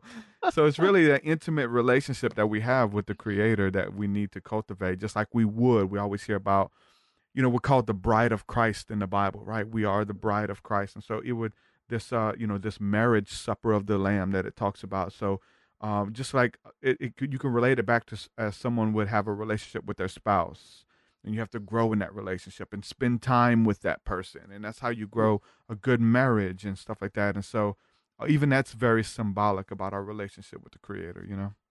I often tell people we're like children. You know, I'm a grandmother, so my younger grandson my grandson comes running in, and it's like, and boom, off he goes. With time, though, that's going to change. He'll come in and he's going to want to hear what I have to say. Yeah. He's not ready to hear anything I have to say. He just wants to let out all that excitement and go. As time goes, just like with my sons, as time goes, you know, when they come now, they want to hear wisdom. They want advice. They want guidance. And sometimes they don't. They'll just step in and visit and go. And it's our relationship with God is the same. You know, we will start off being neurotic like my little grandson, but we will mature into a give and take and a communion. Yeah, that that's so comes good. with experience and time. That's so good, man. One of the first times I was conscious of God really speaking to me through my surroundings. I was at home off of work one day by myself. I was sick, and I was just flipping through the channels, and I ended up passing up a program. It was Sesame Street, and I felt the Lord speak to me and say, "Stop! I want you to watch this." I said, "Okay, this is weird." I feel the Holy Spirit telling me to pay attention. And the little segment, the little skit was Papa Bear teaching Baby Bear how to skate. And the Lord said, "You're Baby Bear, I'm Papa Bear." And there was a fear that Baby Bear had. He's like, "I don't want to skate. I'm gonna fall down." He's like, "No, you're gonna do fine. You may fall, but I'll be here to catch you. When you fall, I'm not gonna let you get hurt. I'm always gonna catch you." And then he's like, "Okay." And he's teaching him how to skate. He's like, "Eventually, you won't need me to skate anymore. You're going to learn how to do it. And you won't need me to pick you up and push you out there. You're going to be able to do it. And you're going to be a great skater," and all of this stuff. And it was like, I was just in tears. The Lord speaking to me through this episode of Sesame Street. I was love like, it. oh my God. So it's just this song and dance with the Creators wanting to speak to us through everything. If we'll listen. That was the key there. So you listen to stop and watch this part of Sesame Street, you know, most people would have ignored that. Yeah. And that's the gift, that you have trained yourself to pay attention to the signs. Yeah. And then I found out that God speaks through the television or through movies. Oh, and yes. Especially when you're going through different trials and tribulations. There was a time where it got really weird, and I'm watching different movies than everyone else. We're watching the same movie, but as we watch the intro, God is saying, "Okay, that's you. That's your resentment and their trial." And I'm watching a different movie because it becomes like the scriptures. The scriptures are written out in a way like that too, like the people represent different parts of us. So I'm watching a movie where this person is chasing their dreams and chasing their goal, but they're bitter, they have resentment, but until they apologize to everyone and do it, then it works out when they do it the right way. And like, I'll be in a certain situation where God has spoken to my heart, and I'm like, nope, I'm going to do it this way instead. And I can't get away from him. Let me just watch this movie. And God is like, nope, I'm in everything. And I'm going to chase you down because I love you until you give that thing up. And it was like, man, if we can't see God at all, if we don't see God in all, because God is really speaking through everything and everyone. And so those who can hear the sound of God, who can hear the voice of the Lord, the Bible says in the book of Revelation, he who has an ear, let him hear what his Spirit is saying. And that's really where we are, to understand what God is saying to us and through us. And then so we want to move in our calling. We want to move in our destiny and things like that. We want to help people first of all, we have to do the inner work, and then God heals us up, and then he sends us out to bring healing to the nations as well. Interesting on the signs is you can literally ask God this is the sign I need. So this is going to sound crazy to some people, but I asked God to let me see triples when I'm in harmony with him. Should I not see a triple, but something close, I know that I'm off in some way. I know that people be like, what, are you crazy? But I don't look at the clock on my computer. I don't intentionally try to see numbers, but we do see numbers. Yeah. And when I see them, they're in triples. I know I'm fine. If I'm one number off, which happens, I'm like, darn, where am I off right now? But I take that as he's telling me I'm off.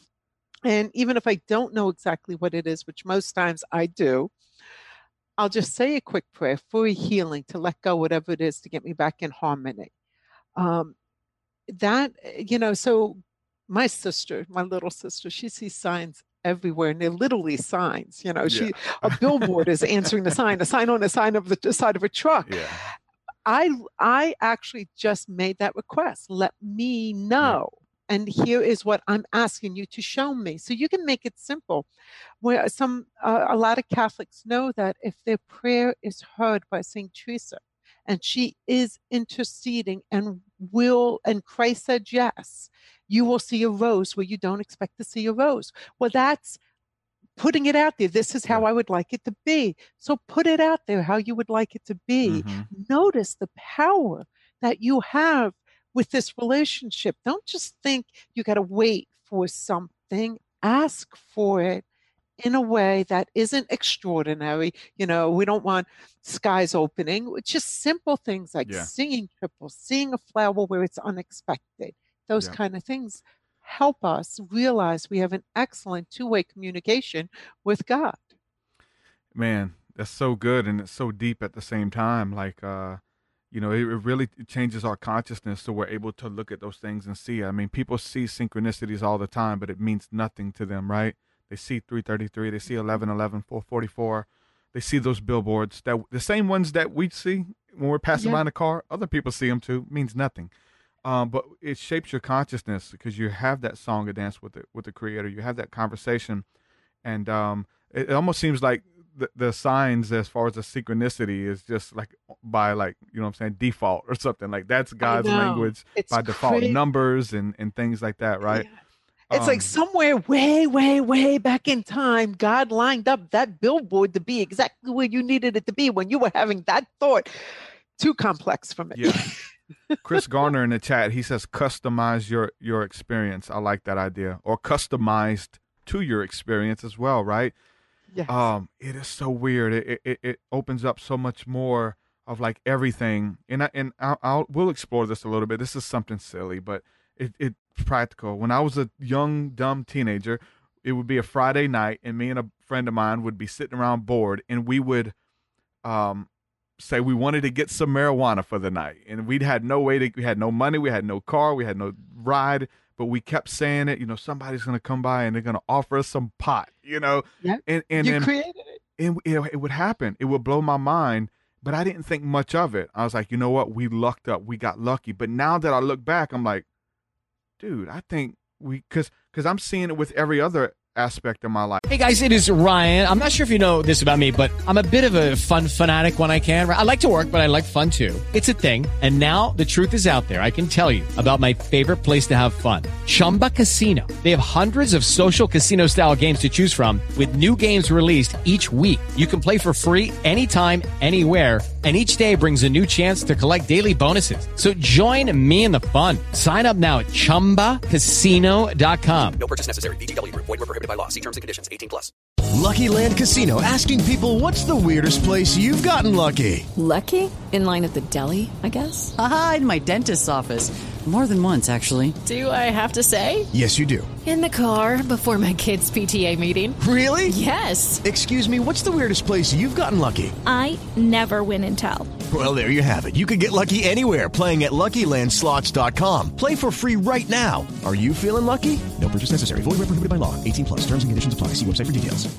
With the law of attraction, and I seen it happen then, I'm like, man, I created that. That, we put that into the atmosphere. It responded and came. And a bunch of little silly stuff. But I know people, just like what you're saying, they say, okay, Lord, should I marry this woman? And they'll say, if I should, let a turtle cross the road in front of my vehicle. And they drive home and the turtle crosses in front of their vehicle. And to them, we see turtles in the road all the time. It means nothing. But to that person, in their consciousness, to them, it's God speaking. And we look back throughout the scriptures, the Bible. This is very controversial for a lot of Christians or whatever.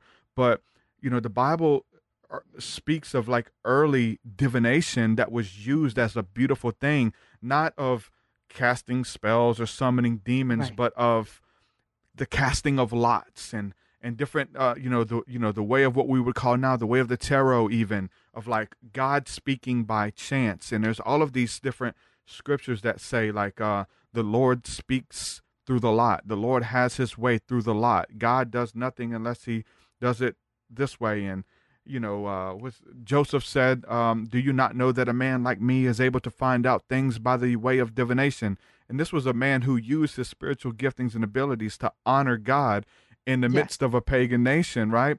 In all of these different ways. So if you believe it, okay, God, we got these cubes, we got these stones, we have these bones, whatever. I mean, it's so many different ways that people use that. It's where we get the term the luck of the draw.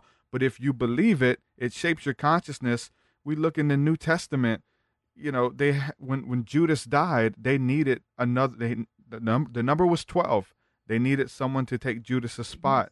They used divination, which was the casting of lots, to figure out who the next disciple would be, the 13th disciple. And it was a game of chance, but they believed that God spoke to them through that luck of the draw, and it did. And I honored believe it. that totally. When you're in prayer, you're using what is available. Now, I have my dear friend Christine, a phenomenal psychic, and she uses the tarot cards. Christine prays like I do. She's on a prayer group. She's we're heavy prayer warriors. So somebody's going to say, oh, well, you're calling up different spirits. And okay, then don't come to us. We're prayerful warriors.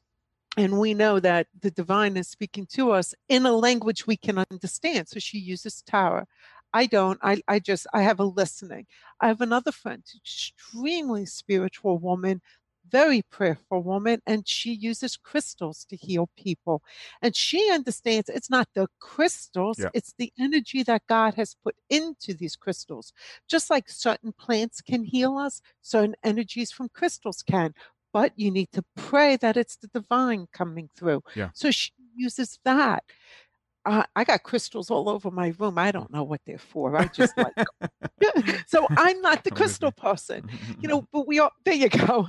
We all have, we make it wrong or we make it right. Yeah. But if we're in prayer and we say, God, this is my simple way, help me use my simple way, He's going to do whatever. Yeah. If you need that simple way of doing something, He's going to work with you. He's not going to ignore His child because His child's not doing it the way, somebody else says it should be done, which means no kind of divination whatsoever. Yeah. Well, people have they just don't understand that we've been told that divination is this because there's a couple of times that it was used because the intentions were not good and God rebuked it. He rebuked the astrologers. He rebuked the prophets. He rebuked the worshipers. Hey, your worship is out of line. It's whack. No more songs. No more music. I'm never going to hear your songs again.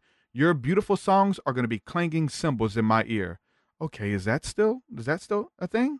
Does God does not want you to sing praises continually to Him? Does He not honor that? Yes, He honors that, but it's used in the right spirit. If your spirit is off and you approach it in the wrong vibration or the wrong essence, He's not going to hear it. You have to have a broken heart and a contrite spirit that God will not turn away. And that's every day. That's not a one-time thing. I feel a moment right now that's for somebody listening. It's really good stuff. but it is good. And so to the pure, all things are pure is what the Bible says. And to the unpure, guess what? All things are unpure. And I know those people. I used to be one. And so you'll be able to see God in all of every situation, even the small, minute things, the blade of grass, even to be able to see God's hand in working that, and how that grass is held together. And as you zoom in on it, there's all these particles and atoms, and it just becomes the interesting, intrinsic hand of God moving. And you can see that in your life and everyone else's life, and it just moves out. That's how you change your conscious reality. You see God in everything. You see the beauty in everything, in the bad, the ugly, all of it. You see God's hand moving throughout it all. Now, Viktor Frankl really emphasized that. He was a Jewish doctor in the Holocaust, and absolutely horrific. He was in Auschwitz, all kinds of experiments being done on him. Everybody in his barracks, most of the people lived and survived it because he kept helping them look at what they can give and look at the beauty in everything. And I remember reading where he said, looking at a dirty pot of water, muddy water with an oily fish head floating on top, and that's all that entire barracks had for food. And to be able to see that and know it was beautiful, he knew he would survive because he was seeing God's beauty in everything. And that's not a real pretty sight in the situation you're in. Yeah. So he really emphasized, he was he lost everybody. He lost his wife, his children, his parents. He survived, and most of the people in his barracks. Yep. Change change the way you look at things, and things that you look at will change. It'll change the situation. Very spiritual. He understood that God is in everything. You got to find him now. You got to look for him. So finding God, finding that beauty. So when you go to the Kabbalah and you're looking at the emanations of God coming down, and if I'm going way off for some of you guys, I apologize. No, you're so good. God was the I am, and he came forth in 10 emanations. He came forward. One of them is beauty. It's right in the center because beauty is where you're going to find him. It's good. Just like you have to look for God, or you have to look for the beauty in everything, the same energy that it takes to do that, you have to use that for the negative too. And we talk about you get better at stuff. God's been here. You can get to a situation and see that, the same things with the evil. Like you get better at spotting evil, and you look at everybody and you're like, I'm a watchman. I'm here to protect the people. And you're just looking for evil. And guess what? If you're looking for it, guess what's going to happen? You're going to find it. You're going to find it. It's there. All of it's there. Life and death, blessings and curses. They're both there, but you have to choose life that you may live. And so I've been on both sides, and I try to stay balanced, honestly. There's a healthy balance. We've been talking about evil spirits and possession and deliverance and tricksters. There's a balance. You have to learn the balance. And but you have to be able to discern between the two, and so those who have kind of been there, sometimes we project on other people. We think that they have discernment like we do, right? We think that they know when someone's lying, because we do. We know how to discern that spirit. We know their speech changes, their body posture. There's a spirit of their essence that changes. Hold on, you're trying to deceive me. Whether it's a preacher, whether it's a used car salesman, it doesn't matter. There's a persona. The two of them are very similar, that those two walk in. And we can discern that, but not everybody can. They'll swallow it hook, line, and sinker. Mm-hmm. From the preacher, from the used car salesman, whatever the case is. You have to learn. And so sometimes we project, everybody knows that, when they don't. So we have to teach it. We have to break it down practical for people who they don't know what that is. And we have to teach them how to be able to discern the spirits, which is a spiritual gift as well. And I mean, I'm guilty of seeing it and not wanting to see it so much so that I ignore it. Yeah. And it's like, I knew that. I knew it. Every fiber of my being knew it. But what was it why did I ignore it is the lesson. So now I have to look within and learn what it was that I didn't want to have to face, or it'd be easier to blame the other person, because if I know the truth, then I have to stand up for what is right. And I don't want to be the person, I mean, who knows what?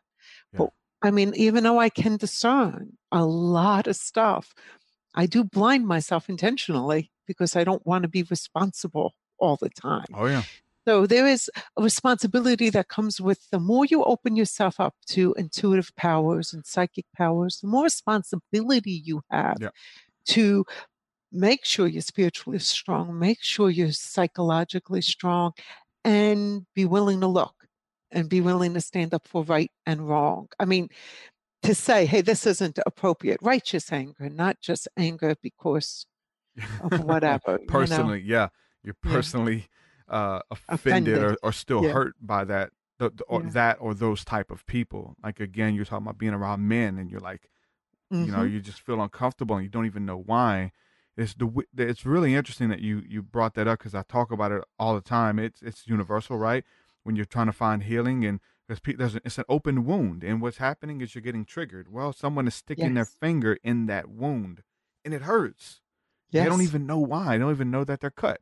They've been stabbed in the back. They don't even know, but when somebody touches it, it becomes such a part of who you are. You no longer distinguish it as something different. And that's what happened as a child. Somewhere it became who I am. These conversations in my head were real. They were who I was. Yeah. It wasn't until I could discern that that was not who I was that they disappeared, that I am actually a whole child of God, and that had an experience that, truthfully, if I could change, I would not change, because it made me who I am today. That bad experience gave me the strength of who I am today. Did I go through a whole bunch of heck in a handbasket before getting to where I am? Yeah. But that heck in a handbasket stuff made me who I am today. And I love who I am. So I wouldn't change it. And most of us wouldn't change our crosses or our bad situations when we really look, because they gave us strength. And which is why you said God throws some stuff our way. Yeah. So we learn and we grow. Did he throw this particular uncle my way? I don't know. But I'm not upset that it happened, because I now can look at it and say, wow, thank you. Yeah. I can help so many people. I make a difference opening my mouth and sharing my story. Yeah. So, yeah, thanks for sending it my way. For sure, man. Like, sometimes you feel, because you're intuitive and you can discern the spirits, and you talk to those people and you can see it on them. You know what it is. And so you know what they have to do, and you can help them. Sometimes when they're triggered, you think they know why. These people don't even know. Like you said, you were like in your 50s when you understood that. I have people on here a lot, and I quote the Bible or talk about Jesus or even use the word God. I'm better if I say universe, source, energy, spirit. They're like, okay, good. I use God. They're like, their face changes. they let out under their breath. I'm like, hold on, this is weird. It's not normal. When I say God, you go, ugh, that's weird. That's a weird conversation. So there's little triggers. Okay, I know what happened. And you hear it come out in conversation and stuff. And I don't think they're mad. Maybe they're mad at God, but a lot of times they're mad because their father was a preacher who disowned them because of something. And I have friends like that who they've been excommunicated from Christianity or from Mormonism or whatever the case is. And so any mention of God, they're upset. They're mad at Jesus because Jesus represents someone who doesn't like them and someone who hates them and has, punished them to eternal damnation even, and these ungodly if there was beliefs. A God, my mother wouldn't have been taken as a child. Exactly. There's a lot of reasons to not want to hear there's a God. A lot of different reasons, but those little reactions, they're triggers, and I really think that the triggers, we have to go into them to find healing. Okay, why is this ailing me? I get it too. Like, somebody will disagree with me and call me out or just say some weird stuff, and it may hurt me or maybe feel some way, and I want to respond out of anger. And hold on. Okay, why am I doing this? Am I still swayed by the opinions of men? or have I truly given up my right to be right? They have their opinion, they're lashing out. Why am I trying to go down that road with them? And you have to catch yourself to say, why is that drawing me in, to whatever the case may be, and because really you have no dog in the fight. And if you're a spiritual warrior, if you're one who is trying to bring forth healing, you have to, they're going to try to get. With the Lucky Land Slots, you can get lucky just about anywhere. This is your captain speaking. We've got clear runway and the weather's fine, but we're just going to circle up here a while and get lucky. No, nothing like that. It's just these cash prizes add up quick. So I suggest you sit back, keep your tray table upright, and start getting lucky. Play for free at LuckyLandSlots.com. Are you feeling lucky? No purchase necessary. Void where prohibited by law. 18+ terms and conditions apply. See website for details. You out of that. That's a vibration. You have to take the high road when you want to take the low road. When it's easier to take the low road, you have to stay on that high level of vibration to really walk in integrity with your hands clean and your heart being pure at all times. I think it was Buddha who said, if you think you're enlightened, go visit your family. So, I mean, those of us who like to think of ourselves as really like we move forward, we're standing, we can discern, we know right from wrong, put us with our families. And that's where the trials happen. I'm happy to say and I got a pretty big family, it's peaceful, it's nice, but it took years of getting past and years of letting go of what would have offended you. It's like, okay, that's the best they can do. That's the best they can communicate. Time for me to let that go. Who cares? I'm going to burn a relationship because they can't express something the way I think they should express it, or, oh God, their political views are different than mine. Are they the same family? Like who really gives a hoot, So you have to be able to keep releasing. That's good. You always feel like you have to be right. You have to comment. And social media does a lot for it, though, because the people are commenting. I got friends who they see something they don't agree with, they're going to let you know. It's their responsibility. It's their right as a Christian. Even Christians will do it. It's my Christian duty to tell them that they're wrong. It's like, is it really? Yeah, it's your Christian duty to love them even though they're wrong. You know what I'm saying? That's what I believe. But we learn a lot through that. I fear some of the Christian groups. I fear for them because, like yesterday, I had a client and the spirit was very loudly clear that the church her daughters are in are a judgmental Christian group. And it's the more they judge, the more they feel right. And it's almost like they look to be offended so they can show you how right they are. Yep. And that's a shame because that's not where Christ is coming from. And I told the mom exactly what I was hearing. Pray for them. That's it. Just pray for them and pray that they have clarity comes through. That's all you can do. Then you got to let them go to the church that they're going to go. Yeah, and do it your way. Yeah, it comes out of an offense. It comes out of being insecure about your beliefs. So I have to tear other people down, or I have to convert people over to what I believe. I mean, I'm just speaking from experience. Like whether it's a far out doctrine or whatever you believe, whether it's religious or not. Maybe it's aliens. I have to convince you that aliens are real so that I'm not so crazy. So we try to get as many people as we can. And it definitely happens in the church. I have to tell you that God's going to judge the wicked with fire and cast you into eternal torment because I'm scared that he might still do it to me at this point, And there's just so many ways that people are projecting out with that stuff. And it's like anytime someone attacks you or tries to convince you or down talks you or even someone else, especially leaders and stuff, it's because they're insecure. And they have to push people away from you to draw people unto themselves. That's not the way it's supposed to be either. And that's a spirit that's definitely rampant in the churches. It's in the spiritual communities and stuff as well. It's in everything. World. Yeah, it really is. Even in our nation, the way it has divided us with Muslims, Mexicans. Right. I mean, the right side and the left side. I mean, it's now so alienated where we used to be able to sit down, have a conversation, agree to disagree, and move on. Yeah. God, nobody agrees to disagree anymore. Everybody's right, Yeah, Everybody has an everybody has to be opinion. right. I wanted to go back to the animal thing again, just here closing up a little bit. Talking about animals, there's a scripture in the Bible where Jesus casted out some demons, and he casted them into the swine, pigs, and yeah. they went down and drowned themselves in the water. Now that's a controversial thing, especially with being sensitive to animals, I'm sure. And so, what about not that, but animals being demon possessed, animals having a bad spirit influencing them or lashing out? Is that possible? The animals have demons messing with them and riding them and stuff like that? Well, I know for a fact that, well, I shouldn't say I know for a fact. Who the heck am I to say that? I know from experience, my experience, that demons ride storms.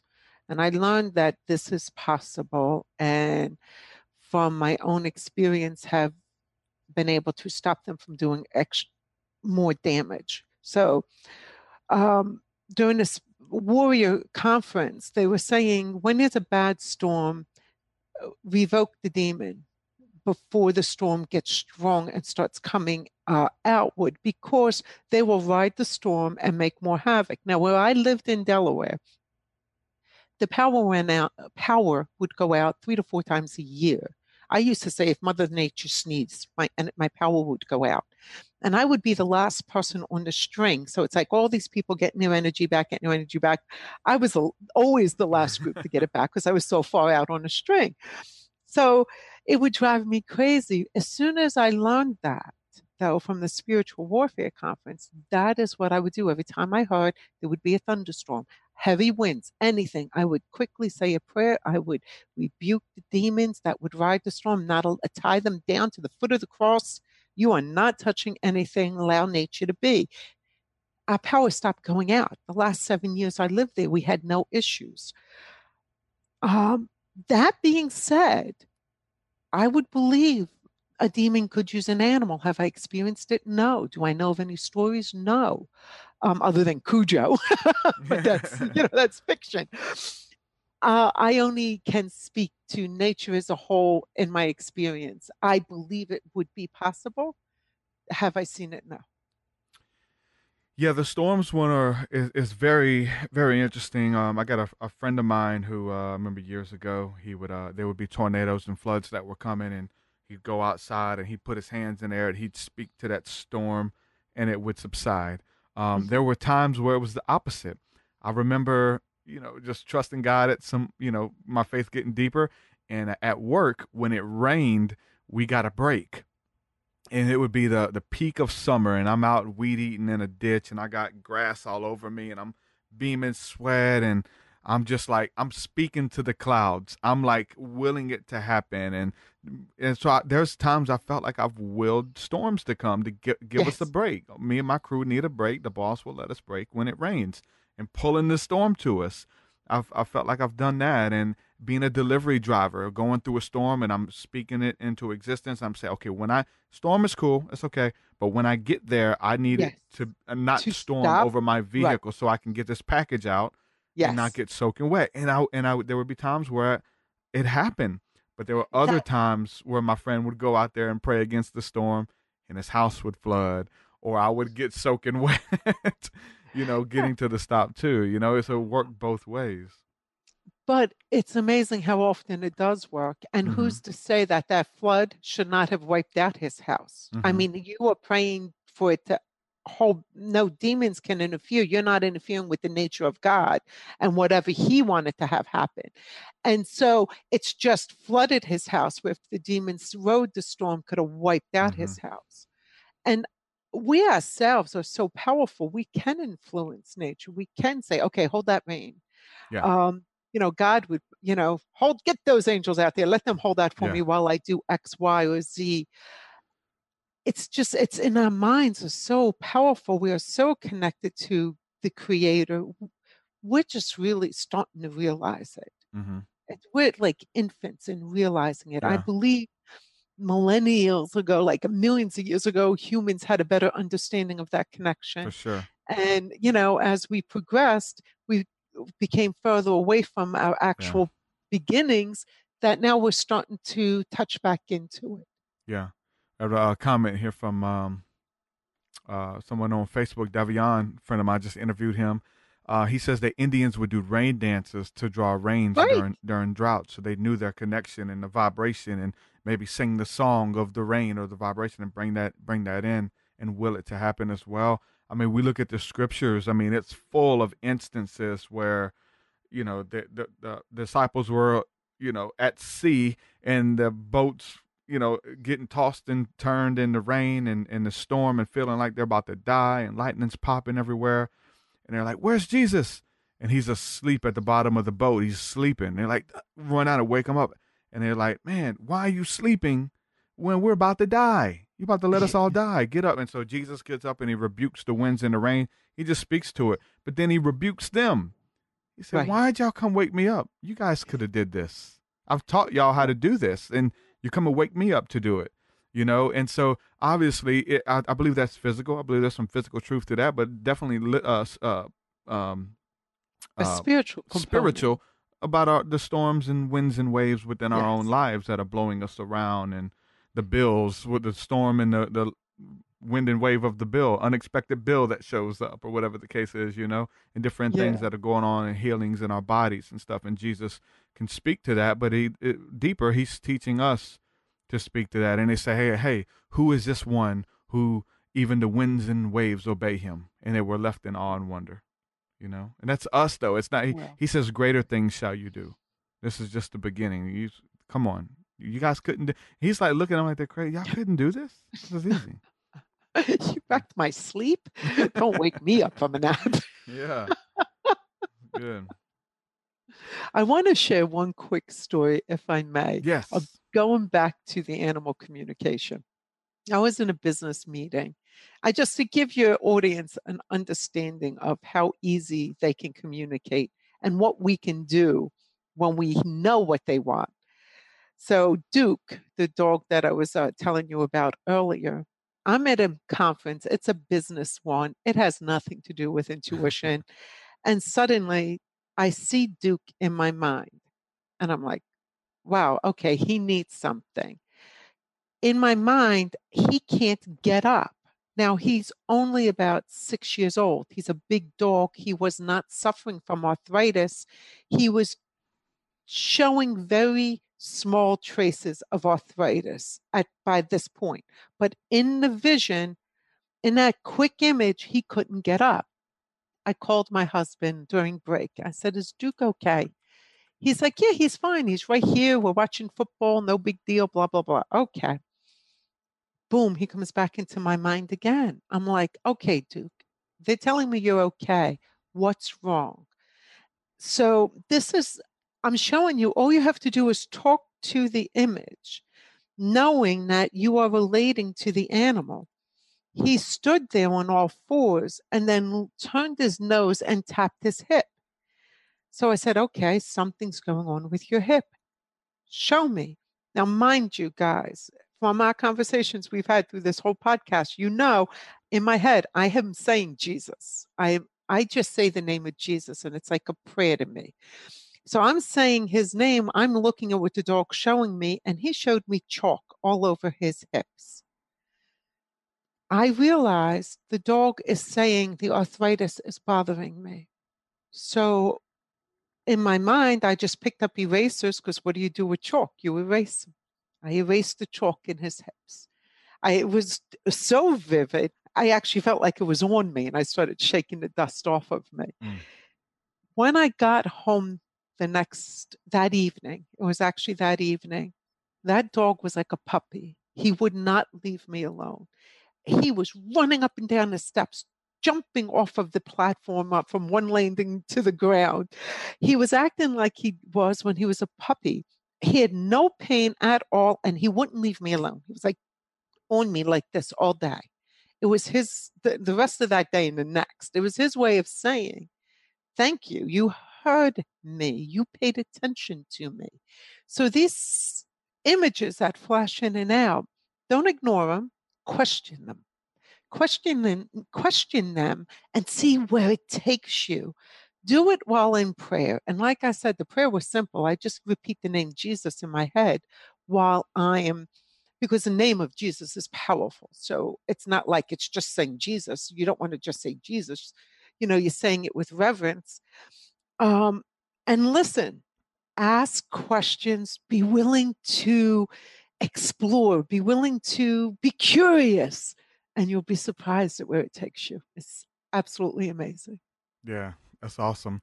Have you seen a video? It's kind of going around Facebook right now, but it's a video of a cow, and it's in India, and they have the cow adorned with like a crown and religious garments and stuff, and the people are coming in and they'll bow before the cow in India, and the cow is just taking its hoof and placing it on their head or their back, and just like almost like he's blessing them. And when the cow touches them, they'll get up and go, and the next person comes and lays down and he touches them and stuff like that. So it's like almost like the cow's blessing them or something like that, or whatever Cows the case are is. very, very sacred in to India. Yeah. I haven't seen it, but I'm not surprised. Yeah, so we're seeing that video, and I showed my wife, and she's like talking about how it reminded her of, like, we used to have prayer meetings and stuff, and we'd lay hands on people and pray for them at the house, and our little dog would come up and he would put his paw on people while we were praying. Part of it. And he's like, he's praying with us, and we'd let the dog pray for you. He's a great healer. Absolutely. You want to talk about having no conversations of garbage in their head? They have a direct connect. Mm-hmm. Animals understand their purpose. Even cattle understand their purpose. Chickens understand their purpose. Their purpose is that they are going to be eaten. They are being raised to be feed. But they're at peace with it because they don't have the free will we do. And there's an understanding of, I'm doing what God has me doing, and I'm okay with that. Now, it's our responsibility to be humane through the process and not treat them the way we do. But, that's another topic. Totally. That's debatable, depending on the guest. Right. I mean, if I'm a chicken farmer, you better darn well believe, don't tell me how to raise them. And Heck yeah, I mean, for sure. Who's to say what's right or wrong? Yeah. Well, Nora, I really enjoyed this conversation. Again, I told you at the beginning, how long the episode was. It's like, we're gonna do an hour, but and you're like, well, some of them go longer. It's like, well, if they go longer, it's usually I'm vibing with the guest. And it's turned I'm supposed to have met friends a half an hour ago at the Greek Festival in Delaware. I'm not worried about it. I'm sure they're going to hold a spot for me. We had good company. We got a bunch of people here hanging out live with us as well. Thank you for coming on. I really enjoyed this episode, and we'll have to do it again. Go ahead and plug your website. Let people know where they can go to check out your stuff.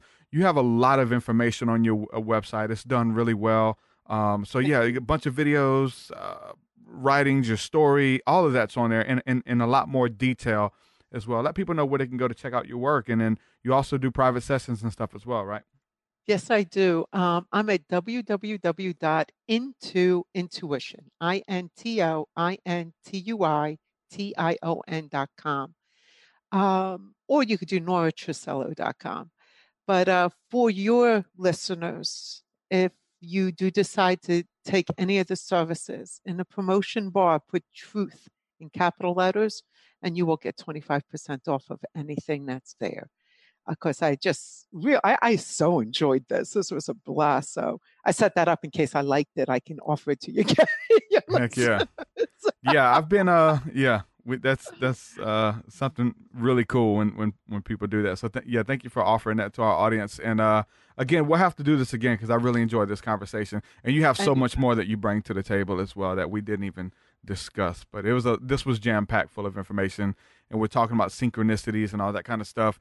I'm just reading in the comments here, people saying that this episode for them is a synchronicity, and it's so funny when you're in the spirit and having a conversation, being intentional with the conversation, and then you were answering questions from the chat and you didn't even know it. You probably knew it. It's through the spirit. Something's telling you, right? Yeah, it's good stuff. Well, my friend, we'll have to do it again. You enjoy your day, and really enjoyed this. Thank you. Bye, guys. All right, bye-bye. Nora Trusello, ladies and gentlemen. I enjoyed it. Really good. Enjoyed the animal stuff. Obviously, I really enjoy the healing stuff. Always got to find that person that you resonate with. And, not all of my guests, I could say one of the last guests I had on, it seemed like an awkward interview, a really big name, but it was just, I don't know if he was feeling the aesthetic or the vibe or something. It was just different. We didn't go for that long. He's like, I have a sharp 9 o'clock. I have to go maybe 10 minutes before to switch over. It was just a weird conversation. But when you have those people on that you vibe with, it makes for a very beautiful conversation. I don't know what it is, and I'm thinking about it, like, because I'm conscious of it, right, as we're talking about this. So I'm conscious, like, is it because of Christ? Is it because we have that in common? And therefore, that opens me up. If I have somebody on who doesn't know what I'm talking about, there's different levels to it. And I've tried to look at it. The Christ thing definitely helps me open up with the person. So so fun. Devion, it's one of the last ones. You're asking which interview is it? Well, I won't call the name because maybe they'll come back on or something and have a different conversation. You never know.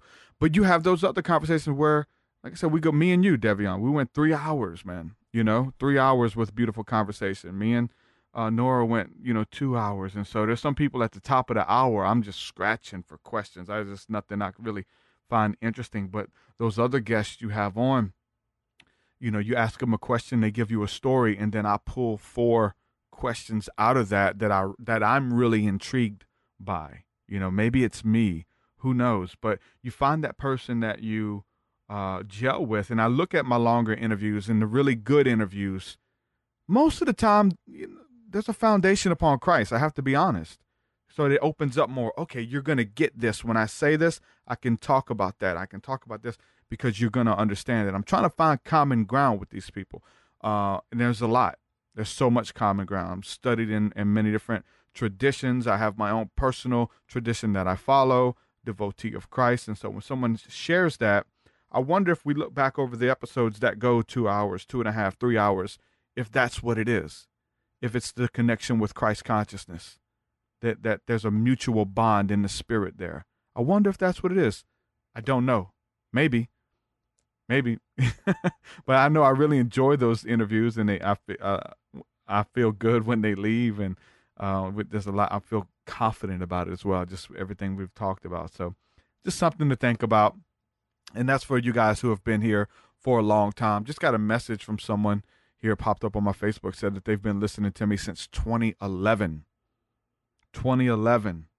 Where were you people then?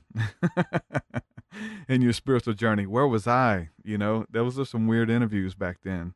Some weird, we've all come a long way. But yeah, shout out to everybody hanging out with us live. Everybody hanging out in the chat. Going back to the weather thing, and I have to be honest about this, man. Just my view, in as well as concerning the scriptures.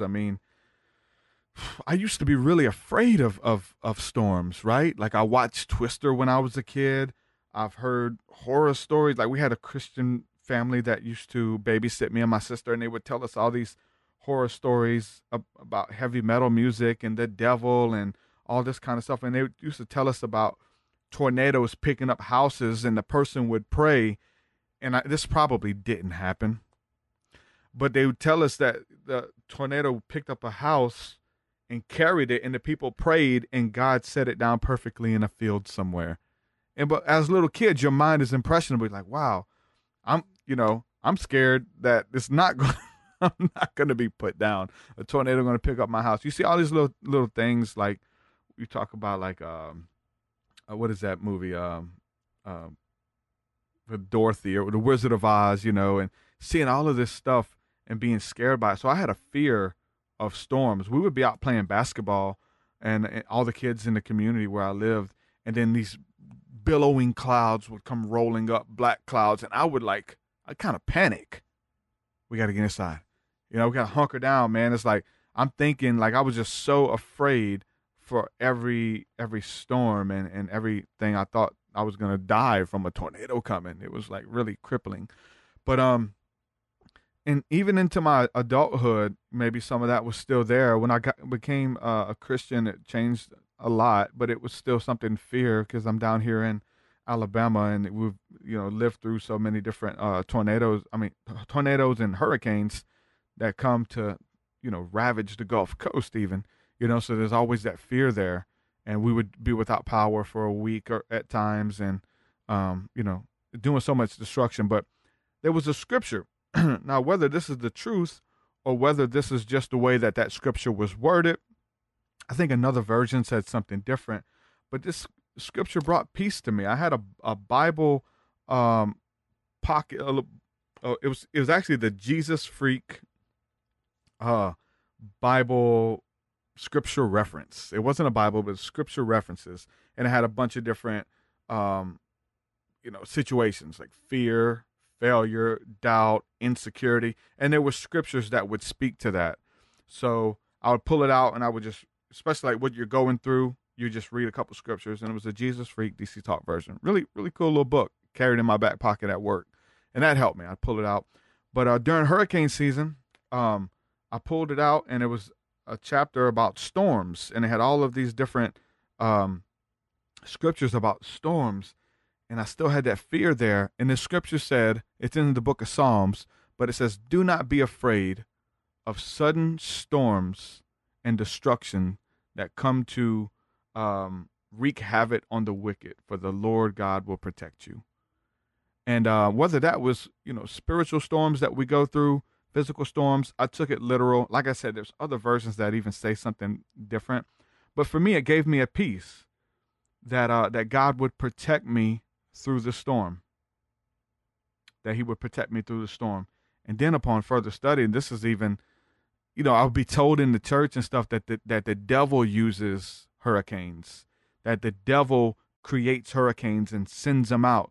And then understanding the sovereignty of God and the deeper levels of that, the scripture says in the Old Testament, it says that the Lord has his way in the whirlwind, and don't be afraid of the sudden storms that come to punish those who are wicked. Is that talking about like everybody who was in the wake of that stuff is getting punished by it? I know this, theology, and it opens up a can of worms, but I was told that the devil was the one who created hurricanes and created storms and stuff, but throughout the scriptures, it says that God does it. You know what I'm saying? So that really changed my thinking and the way I looked at it and stuff. And it's debatable now. Well, why would God destroy someone's house? Why would God kill all these people? And, and it just doesn't fit well in your theology. So you have to change your theology so that it fits into what that says and make it bend the scriptures to say what you want it to say. So there's a bunch of stuff like that. Devion says, Mother Earth also defends itself against imbalance by creating a natural disasters to restore balance. I think so, man. I'm with you on that. And one thing, we're talking about Christians and stuff, and like, you're talking about the people who are like not connected to nature. That was one big thing where I was like going back and forth about who I am and what my ministry is and what it looks like. I would go back to just straight Christian, only Jesus stuff, hanging with the church folks. And then I would have my spiritual friends who had no idea what Christianese was. And I would listen to music that promoted like, being in nature and seeing God in everything and stuff. And there was a piece that was there in that music, but because it wasn't Christian, I would try to like separate myself from it. Well, that's not Christian, I can't listen to it. But it would let me know how connected I was. And then I would hear sermons and stuff about, Jimmy Swaggart Ministries and stuff, and how it was okay to abuse the earth because it's going to be destroyed one day, and we can abuse it for its fossil fuel. And they would make fun of the green movement. They would make fun of people trying to preserve the earth and people trying to stand up for the whales and for the animals and stuff like that. I would hear these sermons and it would just rub me the wrong way because they were like abusing the earth, and God gave us the earth to do what we wanted with it. And it was like, man. But on the other side, the spiritual community, they understood our connection with the earth. There's a thing called grounding. I'm grounding right now. My feet are on a grounding pad right now, and the power of going outside, taking off your shoes and putting your feet on the ground, grounding with the earth, connecting with it. And people are always wearing shoes. We look back at the Native Americans and the spiritual powers there with grounding, and they always, had their shoes off. And, the power of hair and where that comes from, and your hair being an extension of the nervous system, and seeing all these different spiritual practices that, if you're conscious of it, the Bible doesn't even condemn it. Like, the Bible promotes it. We look at, like, Samson with his long hair. And then when he shaved his head, he lost his spiritual power. And they've done studies and stuff about when it comes to hair and our connection with nature. And, the Native Americans, they cut their hair. They would, like, when we talk about being walking and operating off of intuition, they were able to tell when the enemies were close and people were coming for them. They had like a sixth sense about them. But when they cut their hair, they stopped being able to sense that. And we look at that and we read in the Bible, see the story of Samson, cut his hair, he lost his power. And then the scripture goes on and says, I've cut my hair. Now I have become like every other man. Now I'm just like one of them, the baldies, the bald head people. It's interesting. But there's a connection there that is lost in religion. And you're not going to find it in religion. It is in being connected spiritually. Whether you're a Christian, whether you're a Muslim, whether you're a Jew, whether you just don't claim any religion and you're just one with all the elements, and just understanding that you are connected with all of it and you are affected, you are influenced by that stuff. It's a beauty there that you're not going to find in religion. And I love it. It's good stuff. The scripture says that God is a rewarder for those who diligently seek him. In what area? Through we're talking about going into the secret place. We spoke a lot about that today, and that's a big one. But what is that? Just fathom that. This is what the Lord put on my spirit right before this interview. He says he is a rewarder for those who diligently seek him. He has rewards. It says that if you seek him in the secret place, I will reward you openly. Okay, what is a reward? Like, what kind of rewards does God have for us? A reward is something good. I'm gonna bless you. I'm gonna give you these things because I'm gonna lavish my love upon you because I love you. What are God's rewards? So just take a minute to take a minute to think about that. Like, what is God's rewards for you? That's deep, to just get lost. To get lost in that. Rewards. Reward of those who diligently seek him. Is it peace? Is it a sound mind? That's good. Having a sound mind, peace, love, and a sound mind. That's a reward, right? It's definitely not a cursing. It's a blessing. So to know that as your peace, to let that be your truth, to delight yourself in the Lord, and he'll give you the desires of your heart. Those are rewards. Parent knows you want something. Parent knows you have been talking about something and then gives it to you, rewards you. Not contingent upon your performance, but simply because they love you, they give you rewards. The Bible says you give your children good gifts. How much more your Father will give you the Holy Spirit. That's a reward. Fruits of the Holy Spirit. There's a reward. There's a law of sowing and reaping. Every action that you do has an equal or greater reaction. The things that you do is going to come back. It's a slingshot. Whatever you're creating is going to come back. So creating those good things, pursuing peace, loving the Lord with all of your heart, speaking evil of no man, as the Bible says, there's rewards for doing that. All of that, walking in the truth, renewing your mind, there's a reward in that. Not getting overcome with evil, not having continual wicked thoughts. Like that's a reward, not to be in that. Fellowship, as Crowling says, there's rewards. God rewards obedience, but it's contingent upon his love. I don't think it's contingent upon how many times we get it right. or how many times we mess up for that. I think the testing is even a reward. You know, going through the trials and tribulations. Rab on YouTube is asking, says, Derek, what is the Holy Spirit? The Holy Spirit, man, there would be so many shows that we could do talking about what it is and the functions, and I could give you my opinion, and it would only be scratching the surface. And there's so many different aspects of it. But as far as what is the Holy Spirit, it is the essence of Jesus. It is, Jesus says, it's greater for me to go. When Jesus was told about the cross, the Lord told him he had to go to the cross, and everybody was freaking out. We don't want to lose you. We want you to be here with us, man. You're helping us, man. We're going to change the world. He said, no, it's better that I go, because the Father will send the Comforter.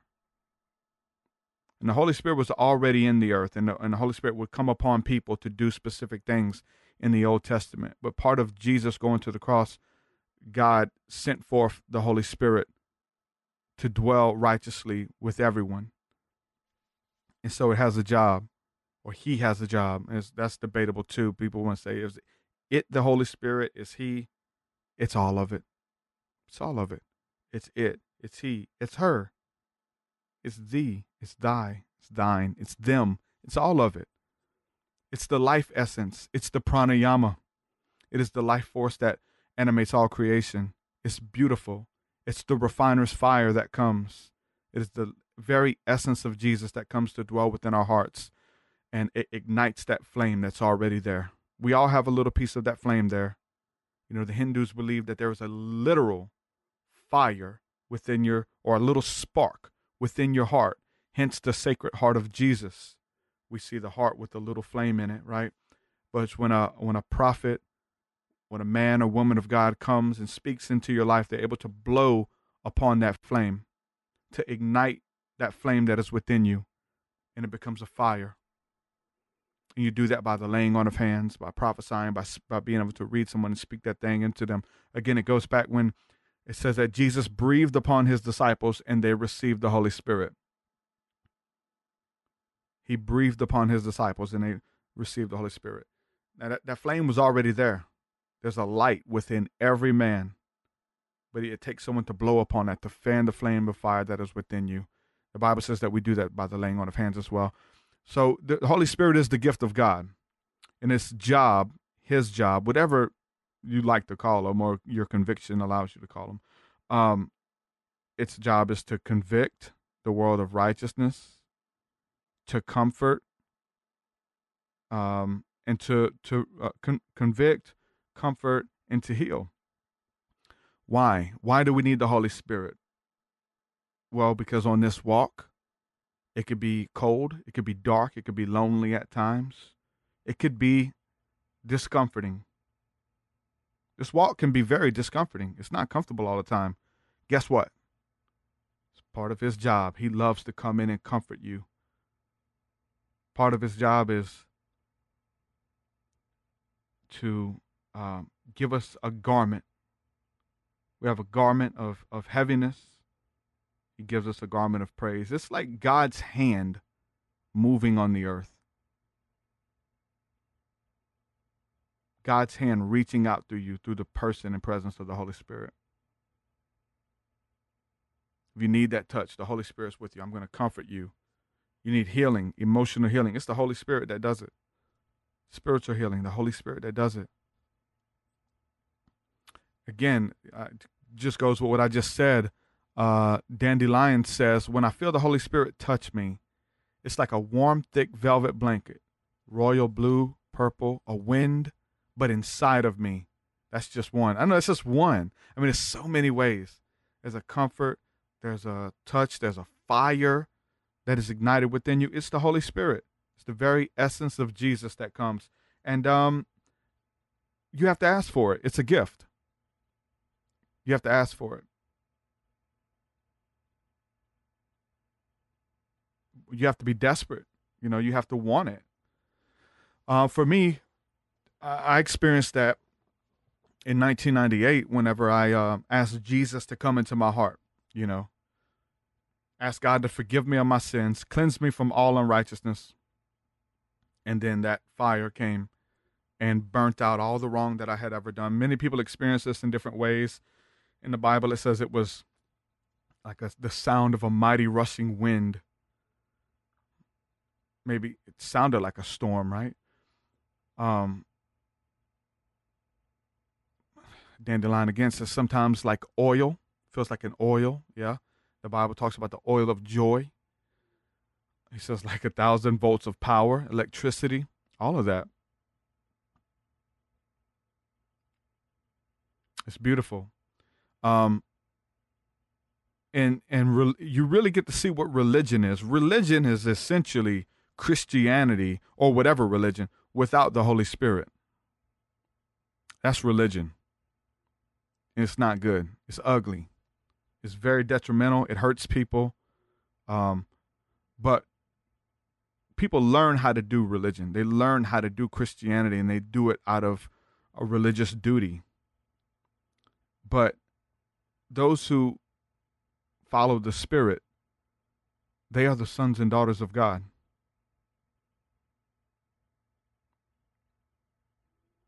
That's what the Bible says. Those who follow the Spirit, those who are led of the Spirit, are the sons and daughters of God. Why do you say you love me and you don't do the things that I ask? So, there's many different names depending on the culture. The Holy Spirit is the name, or the Ruach HaKodesh, the breath of life. Many different names in the scriptures as well. But it's beautiful. It's a cleansing fire. So, yeah, if you want it, just ask the Father, and He'll give it to you. He'll give you the Holy Spirit. And comforter, man. Makes all things new. Rights the wrongs. Heals you. The Holy Spirit. There's just so many. Let's see. Let's just even just do I don't have many scriptures or anything in front of me, but I'm going to type it in so we can look it up and just see some of the verses in the New Testament. Let's see. And essentially, it's the essence of Christ, and it talks about how there was something different, there was something peculiar about Jesus, because it says that when he taught, he didn't teach as one of the Pharisees or one of the teachers of the law. Like, they knew it, they had head knowledge, they kept the commandments. It is what it is. It was what it was. But Jesus taught as one who had authority, because it was the Holy Spirit. His words were pneuma. It's a word that speaks to you in that moment.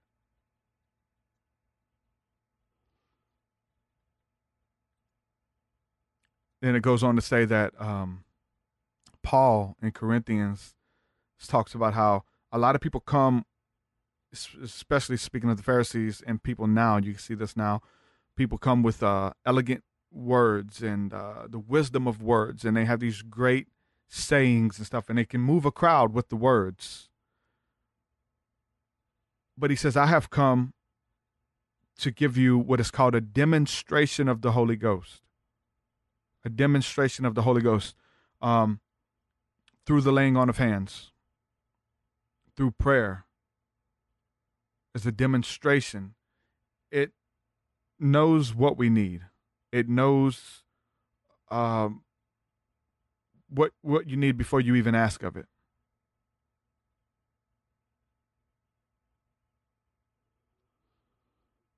And it prays for you, intercedes for you.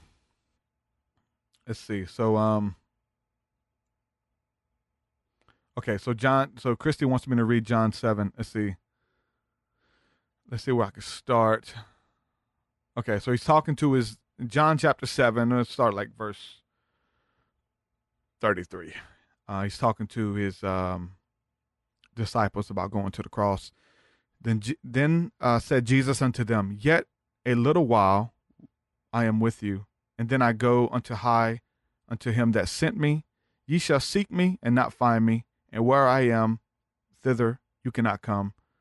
Then said the Jews among themselves, Whither will he go that we shall not find him? Will he go unto the dispersed among the Gentiles and teach the Gentiles? They thought he was just going to go somewhere. The manner of saying is that he said, Ye shall seek me and not find me, and where I am, thither you cannot come. In the last day, that great day of the feast, Jesus stood and cried, saying, If any man thirst, let him come after me to drink. He that believeth on me, as the scripture hath said, out of his belly shall flow rivers of living water. We talk about this all the time, but it says, in parentheses, it says, But this spake he of the Spirit, which they that believe on him should receive, for the Holy Ghost was not yet given, because Jesus was not yet glorified. Many of the people there heard this saying of the truth, that this is the prophet. Others said that he is the Christ, but some said Christ shall come out of Galilee. But it goes back to what the prophet Joel prophesied. And this is when we really get into God's love for all of mankind, where it talks about Joel prophesied that God would pour out his Spirit on all flesh. And it's really beautiful that we're talking about this, because in the New Testament, when this happened, was the day of Pentecost. And it's really cool that we're talking about this, because Pentecost is in 5 days. 5 days is Pentecost. And this is when we celebrate the remembrance of when God poured out his Spirit. And so this is what happened in the book of Acts. After Jesus left, they're like, okay, Jesus gave us all these cryptic writings. He talked about the Holy Spirit. What is it? Don't we already have it? I don't know. And so there's different sects of believers at the time who they didn't know. And they all had different opinions in what it was. And the disciples already carried it, because he breathed upon them and they received it then. So they're waiting in the upper room during the feast of Passover. And so everyone is in Jerusalem at the time. They're waiting upon the promise. They don't know what's going on. Jesus is gone. Is their sect, going to be washed up? Are they going to be hunted down and killed? All of that kind of stuff. Pentecost happened, and they were praying, and then it says that the sound of mighty rushing waters came in, and they were all filled with the Holy Spirit.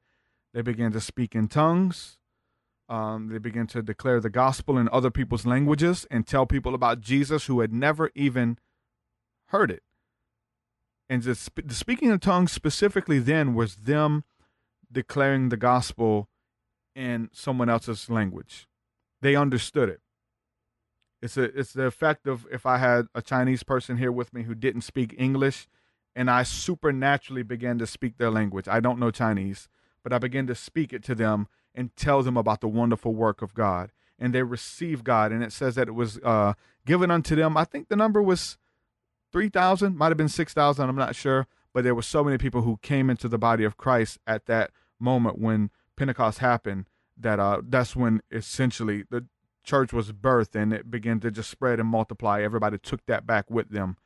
So that was, it says that it appeared upon their head that of cloven tongues. And so there you see, even the logo that I have my new logo is a flame of fire with the dove in it. And it's the dove descending, which is the personification of the Holy Spirit, but the cloven fire that appeared upon their heads. So concerning tongues, it is just your spiritual language as well. But at that time, it was them speaking in their languages. And so many people would talk about this being a spiritual language. I've even translated a lot of my tongues, and this is something very interesting. And it most of the time, if it's not just jibber jabber or spiritual language, whatever you want to call it, a lot of times you're speaking another language.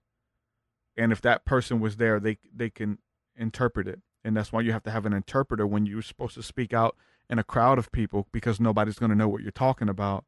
Like, why should I just start speaking Chinese in a room full of Americans?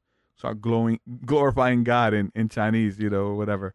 But a lot of times I'll write down some of the things, especially when I do sessions with people and we go in together. I'll begin to speak in tongues and release things. And so I have an impression about what it is, like, because and the Spirit prays through you.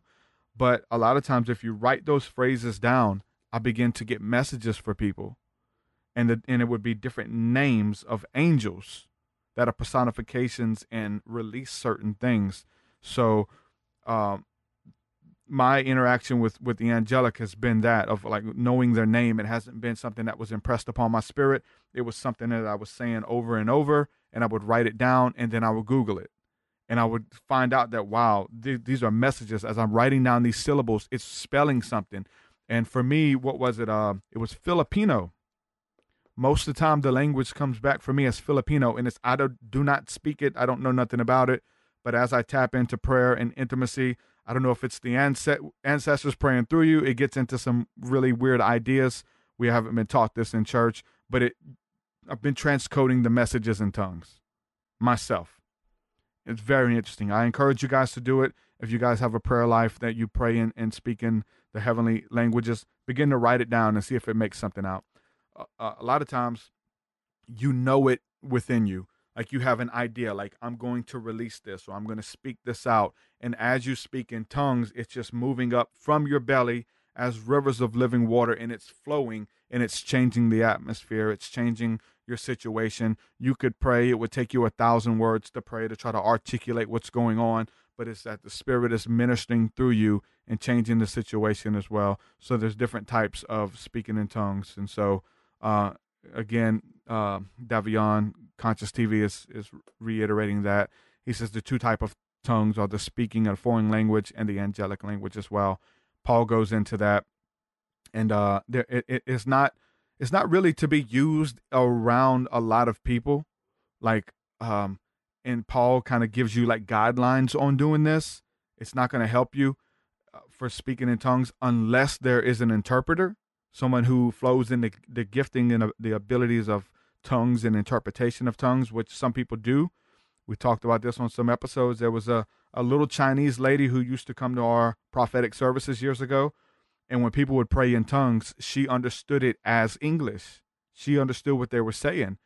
Just because the giftings become second nature, she thought everybody understood what they were saying, but they didn't. And so she would interpret what they were saying. And it was very interesting. So there's different levels to it. The Bible says that if you're in a congregation or a group of people and everyone's speaking in tongues, it's really going to birth confusion, especially to the unbeliever. It uses it in the same breath as prophesying, declaring the oracles of God, or receiving a word of knowledge or word of wisdom for someone. Is that when you have an unbeliever who comes, you can tell them things about yourself because you receive a prophetic word from heaven about that person, because God knows everything about them. So you tap into God, and God says, hey, mention this, mention that, mention this. I want to bring freedom for that person, especially when we're talking about the triggers and the different things that we need to be healed of, right? We're going through this stuff. We're doing a really good job at hiding it from people. Nobody knows. I'll never tell. God knows. We do good at hiding it from people, but we can't hide it from the Father. So you come in the connection with a prophet, someone who's able to tap into the Spirit and knows things about you, then in many cases, you don't even know about yourself because you've buried it for so long and you don't even know that it's ailing you. A prophet would be one who is able to see that, articulate it, and translate it and speak it to you so that you find healing. Hence, Jesus with the woman at the well. He met her at the well and had an interaction with her. He gave her a word of knowledge, told her about some things that she was hiding. She was left her husband and was with all these other people and stuff. And Jesus told her about it. And then she has her mind blown, receives Christ, essentially, goes away and tells people, say, hey, come back. There's a person that I met at the well. He told me everything that I had ever done. And so there's many instances where that happened. Jesus would meet these people and he knew things about them, the disciples as well, and us as well. You meet people and you know things about them. You don't know how to articulate it. You don't know why you know that, and we talked about it earlier, but you have to figure out why. Ask the Father, okay, God, why are you telling me this about this person? Okay, seek me and I'll show you.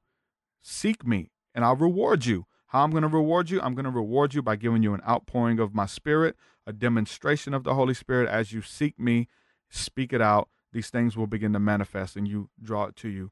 So they had the word of knowledge, they had the word of wisdom, they had the healings, all of these miraculous things that would happen. And it's so that the person would glorify the Father in heaven. And it would Christ would win them over, because they understood God's love for them. And they would listen to the message. They would tell other people. It would build their expectation.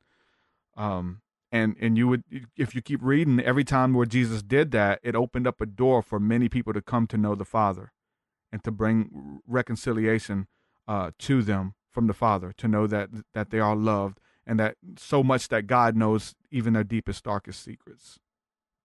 And when you come into the midst of a prophet, if when someone's hearing the voice of God, and it could be good most of the time, it's always good. Let's say that. It's always about your edification.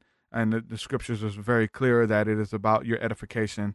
But sometimes it can deal with repentance. It could be things that you're trying to hide from people, or you could be having an affair and God tells that to someone and then they speak it out. You could be scared. You don't want to speak it out. You don't want to, act like you're prying. You don't want to act like you're judgmental. What if I'm just making this up? There's a bunch of things that you have to go through in order from hearing that word until you deliver it.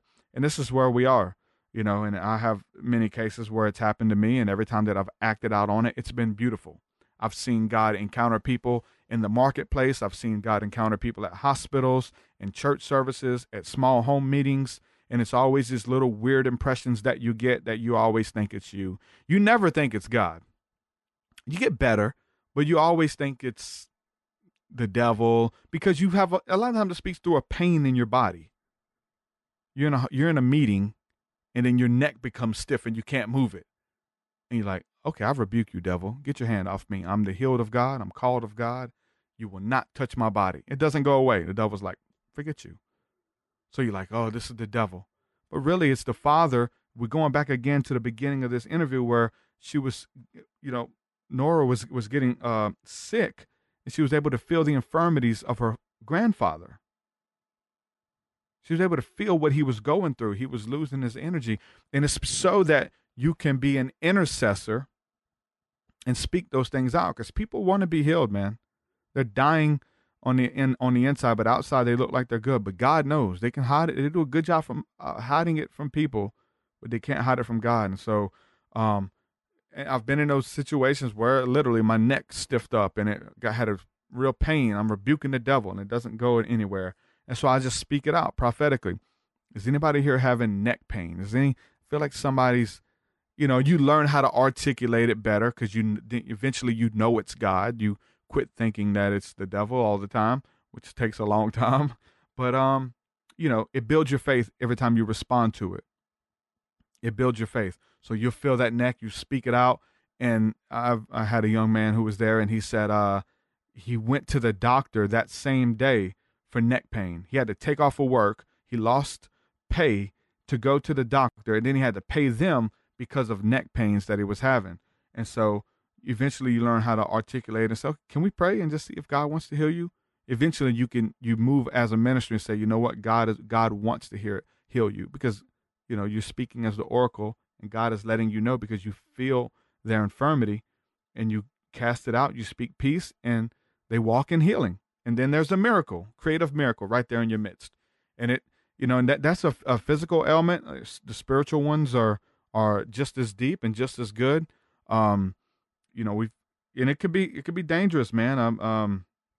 Molestation, so maybe some of that stuff doesn't need to be spoken out in front of people. I've got, friends who, were really addicted to pornography, and someone called them out in front of a lot of people, and it really embarrassed him and his wife. And I don't know if that's a good way to do it, but really confrontational, something that's sensitive maybe, but there's so many different instances where this happens, and you can feel it in your body all the time. You feel it in your body. Jesus was moved by their infirmities, and it was so that they could bring healing. Now, for that to be true, a lot of people, Chris Garner says empathy is the proof. A lot of people, they'll feel that. A lot of people are operating in that, and they don't even know it, and it's driving them mad. That's why we're here. Hey, guys, this is why we're doing this, because it's driving you mad. You don't know why you walk up to a stranger and you can hear what they're thinking. You don't know you walk up to a stranger and you can hear them in their mind checking you out, undressing you with their mind. This person wants to sleep with me, and I'm just walking past them. I'm telling you, this is like literal. This is kind of how it gets, man. It's deep, but it's practical. And it messes with you. This person doesn't like me, whatever. Driving through traffic, man. Going to Walmart. You're able to pick up on that stuff. So you got to be able to turn the knobs. You're talking about tuning into the frequency, how we're all radios, we're all receivers, but you got to be able to turn it down too. Just because you're into the right frequency, sometimes you got to turn the volume down to be able to walk in empathy for that, for a reason, because you'll just be beat up. And if you don't know it, you'll think it's you. You think that you're under attack, but really you're feeling what all these people are going through because you are very intuitive and you can sense the spirits. And it can beat you up that way, and it beats up a lot of people. And they have medicine for that. They have medicine for that, which is not good. You know, they're drugging our prophets. They're drugging our seers and our healers because they don't know how to deal with that. And the ancient cultures, you were raised up in that. They taught you that as a kid, and how to explore that and go deeper into it with those voices, with the angelic speaking to you, with the trickster spirit speaking. And you're in this song and dance with all of this stuff, and you have to figure out what it is. And that's why we exist. That's why we do this. And there was Chris Garner again speaking about empathy, being able to feel the infirmity of the people physically. You may feel it spiritually as well. I remember going to church years ago. We walked into a room, and this was like we used to get to church early for pre-service prayer. We would go up and seek the Lord together and pray for the service, that God would show up. We go and there's your intention. There's your speaking out these things. God, I believe you're going to heal people. God, I believe you're going to encounter the lives of young people who have never experienced you before. So we begin to speak that out. We begin to expect that. That's prophesying. That's speaking to the winds and waves. We're calling it into existence. All of that takes place in the midst of even just that prayer, right? We're having that prayer meeting. We're doing that. And one particular time we go to pre-service prayer, and as soon as I walk in this room, I feel like a big baggage hit me. I get depressed. I feel weighty. I want to start crying. I just feel sad. Like, what? It's out of nowhere. I don't immediately know, aha, something is going on. You're just like, hey, what the heck? And we're feeling this heaviness. And then we walk around the corner, and there's a lady, a friend of ours, who's crying. And I'm like, okay, let's minister to her. I feel this heaviness. We walked in the room, and it just hit us. We felt it before we even seen her. We walked over there and asked her what was going on, if we can pray. And her husband left her. Her husband was cheating on her and left her for another woman. And just the heaviness and the baggage that she was going through, we believe God wanted to heal her. So we prayed for her that God would heal her, God would restore her, and the comforter would come. That happens to good people too. The rain falls upon the just and the unjust. Things happen. So we prayed that. And it's not that it's going to go away, the husband's going to come back. That's not always the case. But it's the fact that when you walk through the storm, when you go through that, you don't have to go through it alone. You don't have to go through it by yourself. First of all, you have God, you have the Holy Spirit. You have to be anchored and connected in Christ. Second of all, now you have people that you can confide in. Something, you don't know how long she's been holding that in. And just came, we We deal with stuff our whole lives and we hold it in. But the Bible says that if we confess our sins one to another, we can speak that out. We can find healing. If we confess it, just got to get it out. I've had so much deliverance from things that I was holding in, whether it was secret sin, whether it was, judgments about people that I had that wouldn't go away. And when I confessed it, say, hey, I need to talk with y'all. I feel like this. And just because I confessed it, I want help. And it wasn't a confrontation. It was like, I was doing it because I wanted help. And that's what I got. I got help. You have the comforter. He's known as the comforter. He's also known as the helper. Again, I need help getting this monkey off my back. The monkey being a demon, being a mindset, demonic strongholds in the mind. Confession. Finding people you can confide in who are not going to gossip about what you're going through. Who will listen, who really care about you. And that could be hard.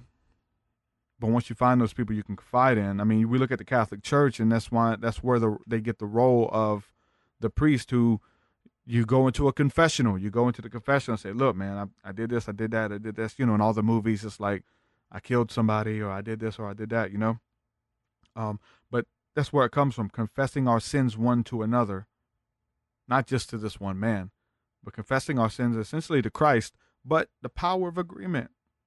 Let people know. You don't have to go through this alone. There's people who got your back. There is community. There's people who believe in you, and that's what we're building here with the podcast, with the Patreon, with everything I do is birthed out of community. We got the Discord, which is so beautiful. It's something like you have these things, just like the spiritual giftings that can be used for good reasons or for bad. Like people can, the gifts and callings come without repentance. You're still going to operate in these giftings no matter what you're doing. I was doing dark witchcraft and seances and contacting demons, and guess what? I was operating in those gifts. I was using it in the wrong spirit and in the wrong light.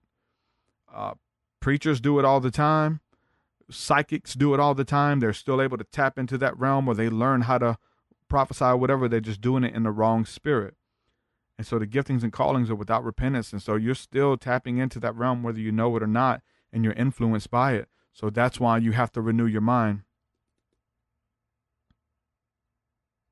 That's why you have to renew your mind and walk in that peace, declare it over your life. And really the possibilities are endless when it comes to what this looks like. And again, the spirit of the prophet is subject unto the prophet, as the scripture says. It says that because you can't go to just anybody and say, hey, we'll talk about this, the mist.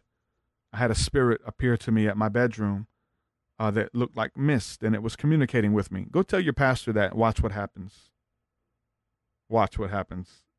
If you've ever had that happen. And there's other people who have and seen very similar things or other things. The possibilities are endless. You have to talk to somebody who you can have the conversation with. And it's going to take someone who's probably been through that.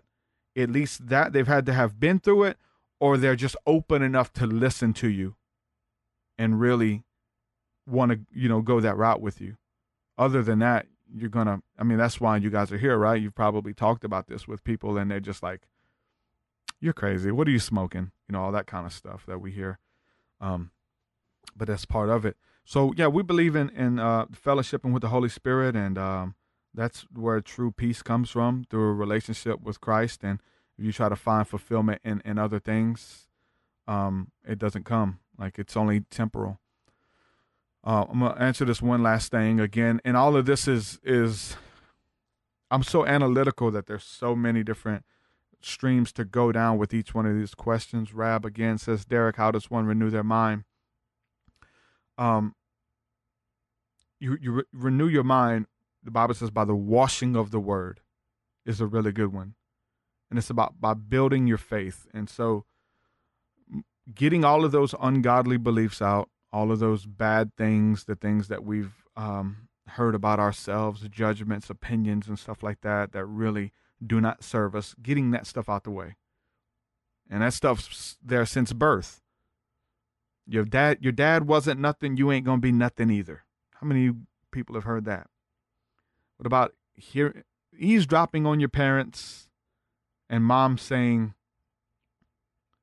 they're talking about deep stuff with their friends, and you hear your mom say that you were a mistake. Wanted to get an abortion, but I didn't. They were a mistake. I never meant to have them. Like I heard my mom say that. And that does something to you. You know, all of these little things that you hear, you have to unlearn that stuff. It's okay, God, my mom said I was a mistake. What do you say about me?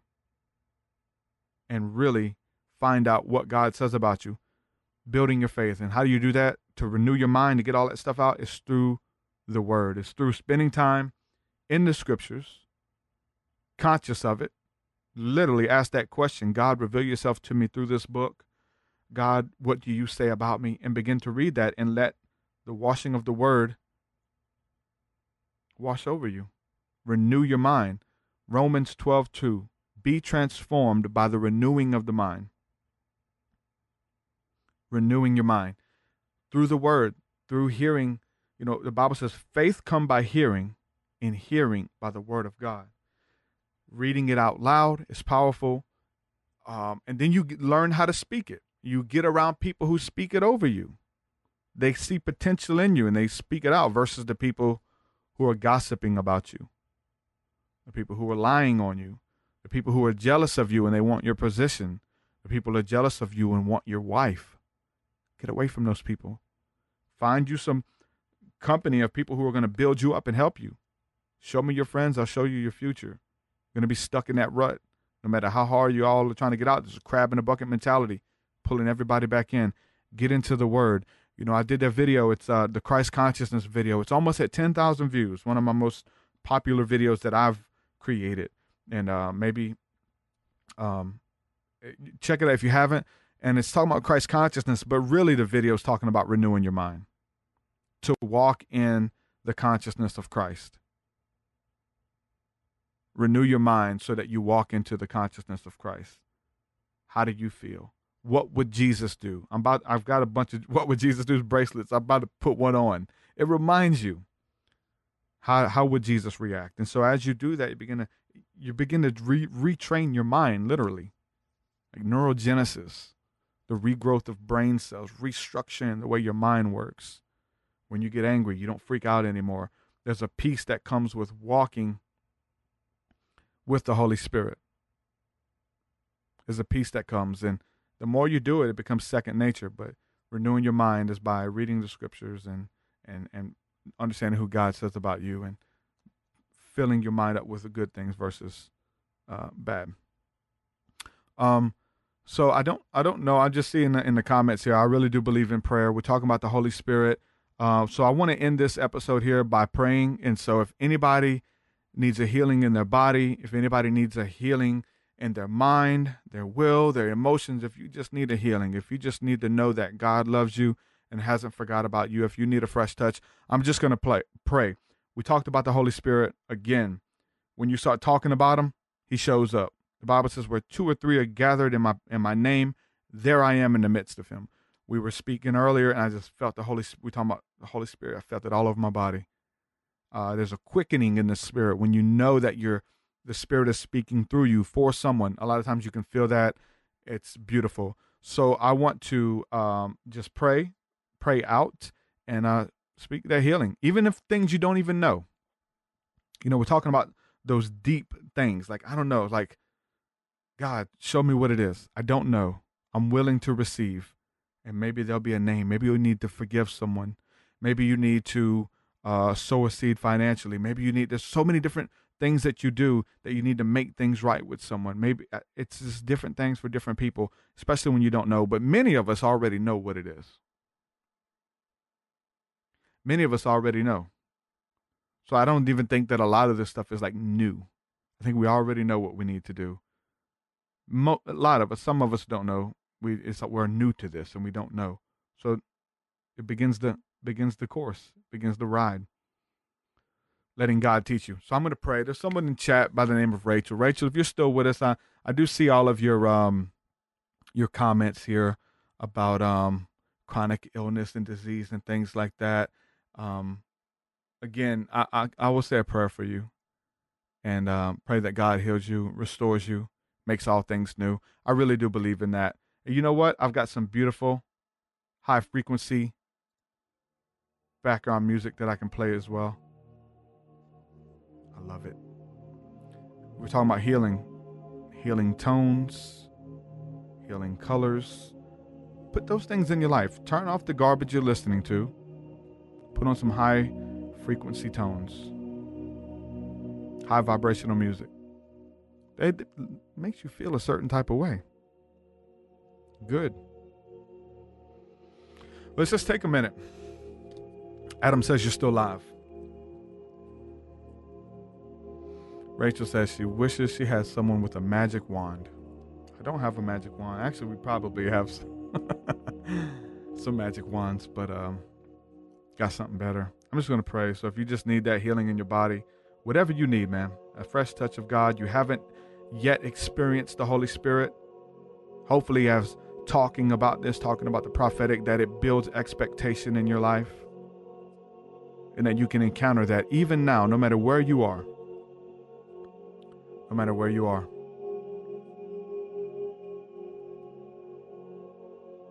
Asking the questions. It's building expectation. God, we're just going to, it's very practical. We're going to enter in with thanksgiving and praise, even if it's just for one sentence. God, we thank you for who you are. Thank you for your love and your light in our lives. Taking that breath. Again, thank you for the breath of life. Thank you for your love and for your grace that transcends anything that we've mentioned, any ungodly belief, any demonic attack. Your love transcends it all, God. Thank you for the breath, God. Thank you for my heartbeat, that I'm still here, that there's still hope for me while I'm here. Thank you that you've called me according to your will, according to your purpose, and that you have great plans for me.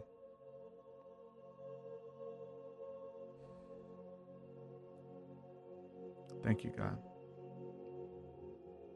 Father, I just ask you to just encounter people right now the way that you love to do it. Let them know that you love them. Send forth your Holy Spirit, the Comforter. I'm asking you to go forth and comfort people right now, no matter where they are. If they have ailments in their bodies, pain in their body, pain in their mind, pain in their spiritual life, God, I ask you to heal them, God. Send forth comfort. Healer, I'm asking you to heal. Helper, I'm asking you to help them. Contingent upon your love, God. Contingent upon your love, God. In Jesus' mighty name. Deep hurts, deep wounds, digging it up, exposing it so that you can heal it all the way. In Jesus' name. Release. I send forth peace right now in Jesus' name. You're so good, God.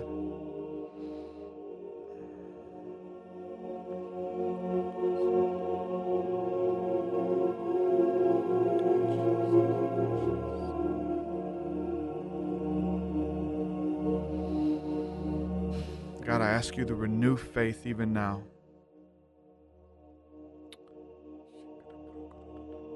Holy Ghost, renew faith even now. That person has given up. I don't think it's because of you, God. I think it's because circumstances and situations that arose that have exalted themselves against the knowledge of you. God, I'm asking you even now to speak to the winds, speak to the waves, speak to the storms, to say, peace be still. In Jesus' name, whatever they're going through, stillness, to be able to look to the crowd and see you in the midst of the crowd, to push through the crowd, to know that simply if I can just touch the hem of your garment, all of this will be okay.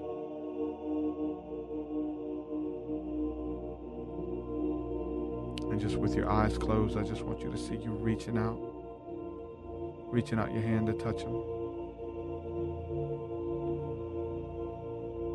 You see the hem of his garment.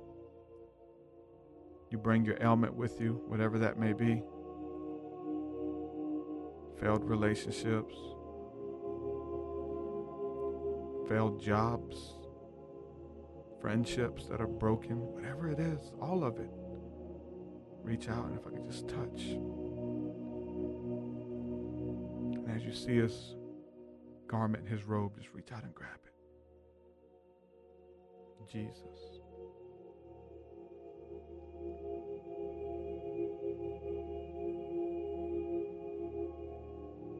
Jesus, just give it to him even as an offering. God, I give you my brokenness. God, I give you my bondage.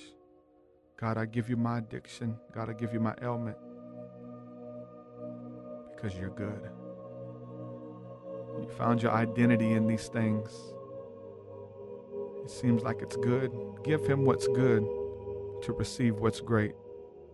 He is a rewarder for those who diligently seek him. I believe it.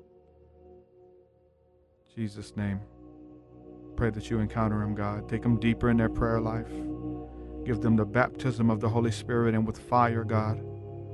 Ignite them with a passion for truth, a passion to stand up for righteousness, a passion for holiness, to really move past the crowd, move past the accusations, move past the gossip, which is the crowd, and just move closer to you. In Jesus' mighty name, God, I'm asking you to heal them.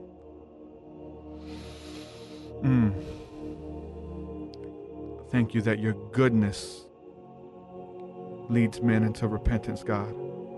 That you're so good, you're faithful, you're just.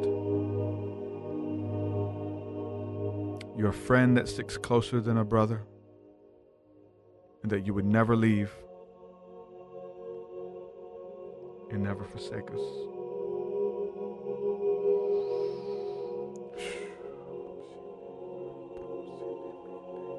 In Jesus' name. Amen. Amen. Wherever you are, whatever that meant to you, just return back to that place again. It's a great way to enter in. The Bible says to enter into his gates with thanksgiving, enter into his courts with praise. Just become thankful. You're still here. You're still here. What the enemy meant for harm, God will use for your good. Take back what he stole, the years, the lies, the pain. Receive peace in Jesus' name. Amen. You're broken, but beautiful. He'll complete that work in which he started. He'll see it through. Don't give up. Love you guys. I want to say thank you to, this is crazy. We had 3 different people partner with us and become patrons. I want to say thank you to Home Sauce again, Rosalind King, and Sunny Horath. Man, thank you guys for believing in the work and what we're doing here and partnering with us. It does take money to continue to do this.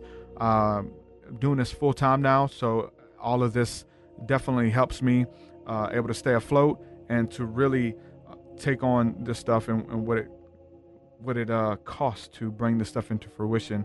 And there's some bigger things that we're about to step out into as well, with web hosting and things like that I'm believing God for. So thank you guys for believing in the work, and everybody who's been given since the beginning. Thank you so much for your friendship. Thank you so much for partnering, and I'm continually thinking of creative ways that we can make this thing interactive and really give back to you guys as well, so that you're not just giving in and not getting anything in return. Obviously you're getting podcasts and things like that, but I want to go a little bit further. I want to give you guys some stuff, so I'm working on some stuff as well. We have different levels of giving as well. My meditations are available at a certain level. My music is available at a certain level. The Sunday morning seer class, Thursday night School of the Mystics, all of that stuff, Discord.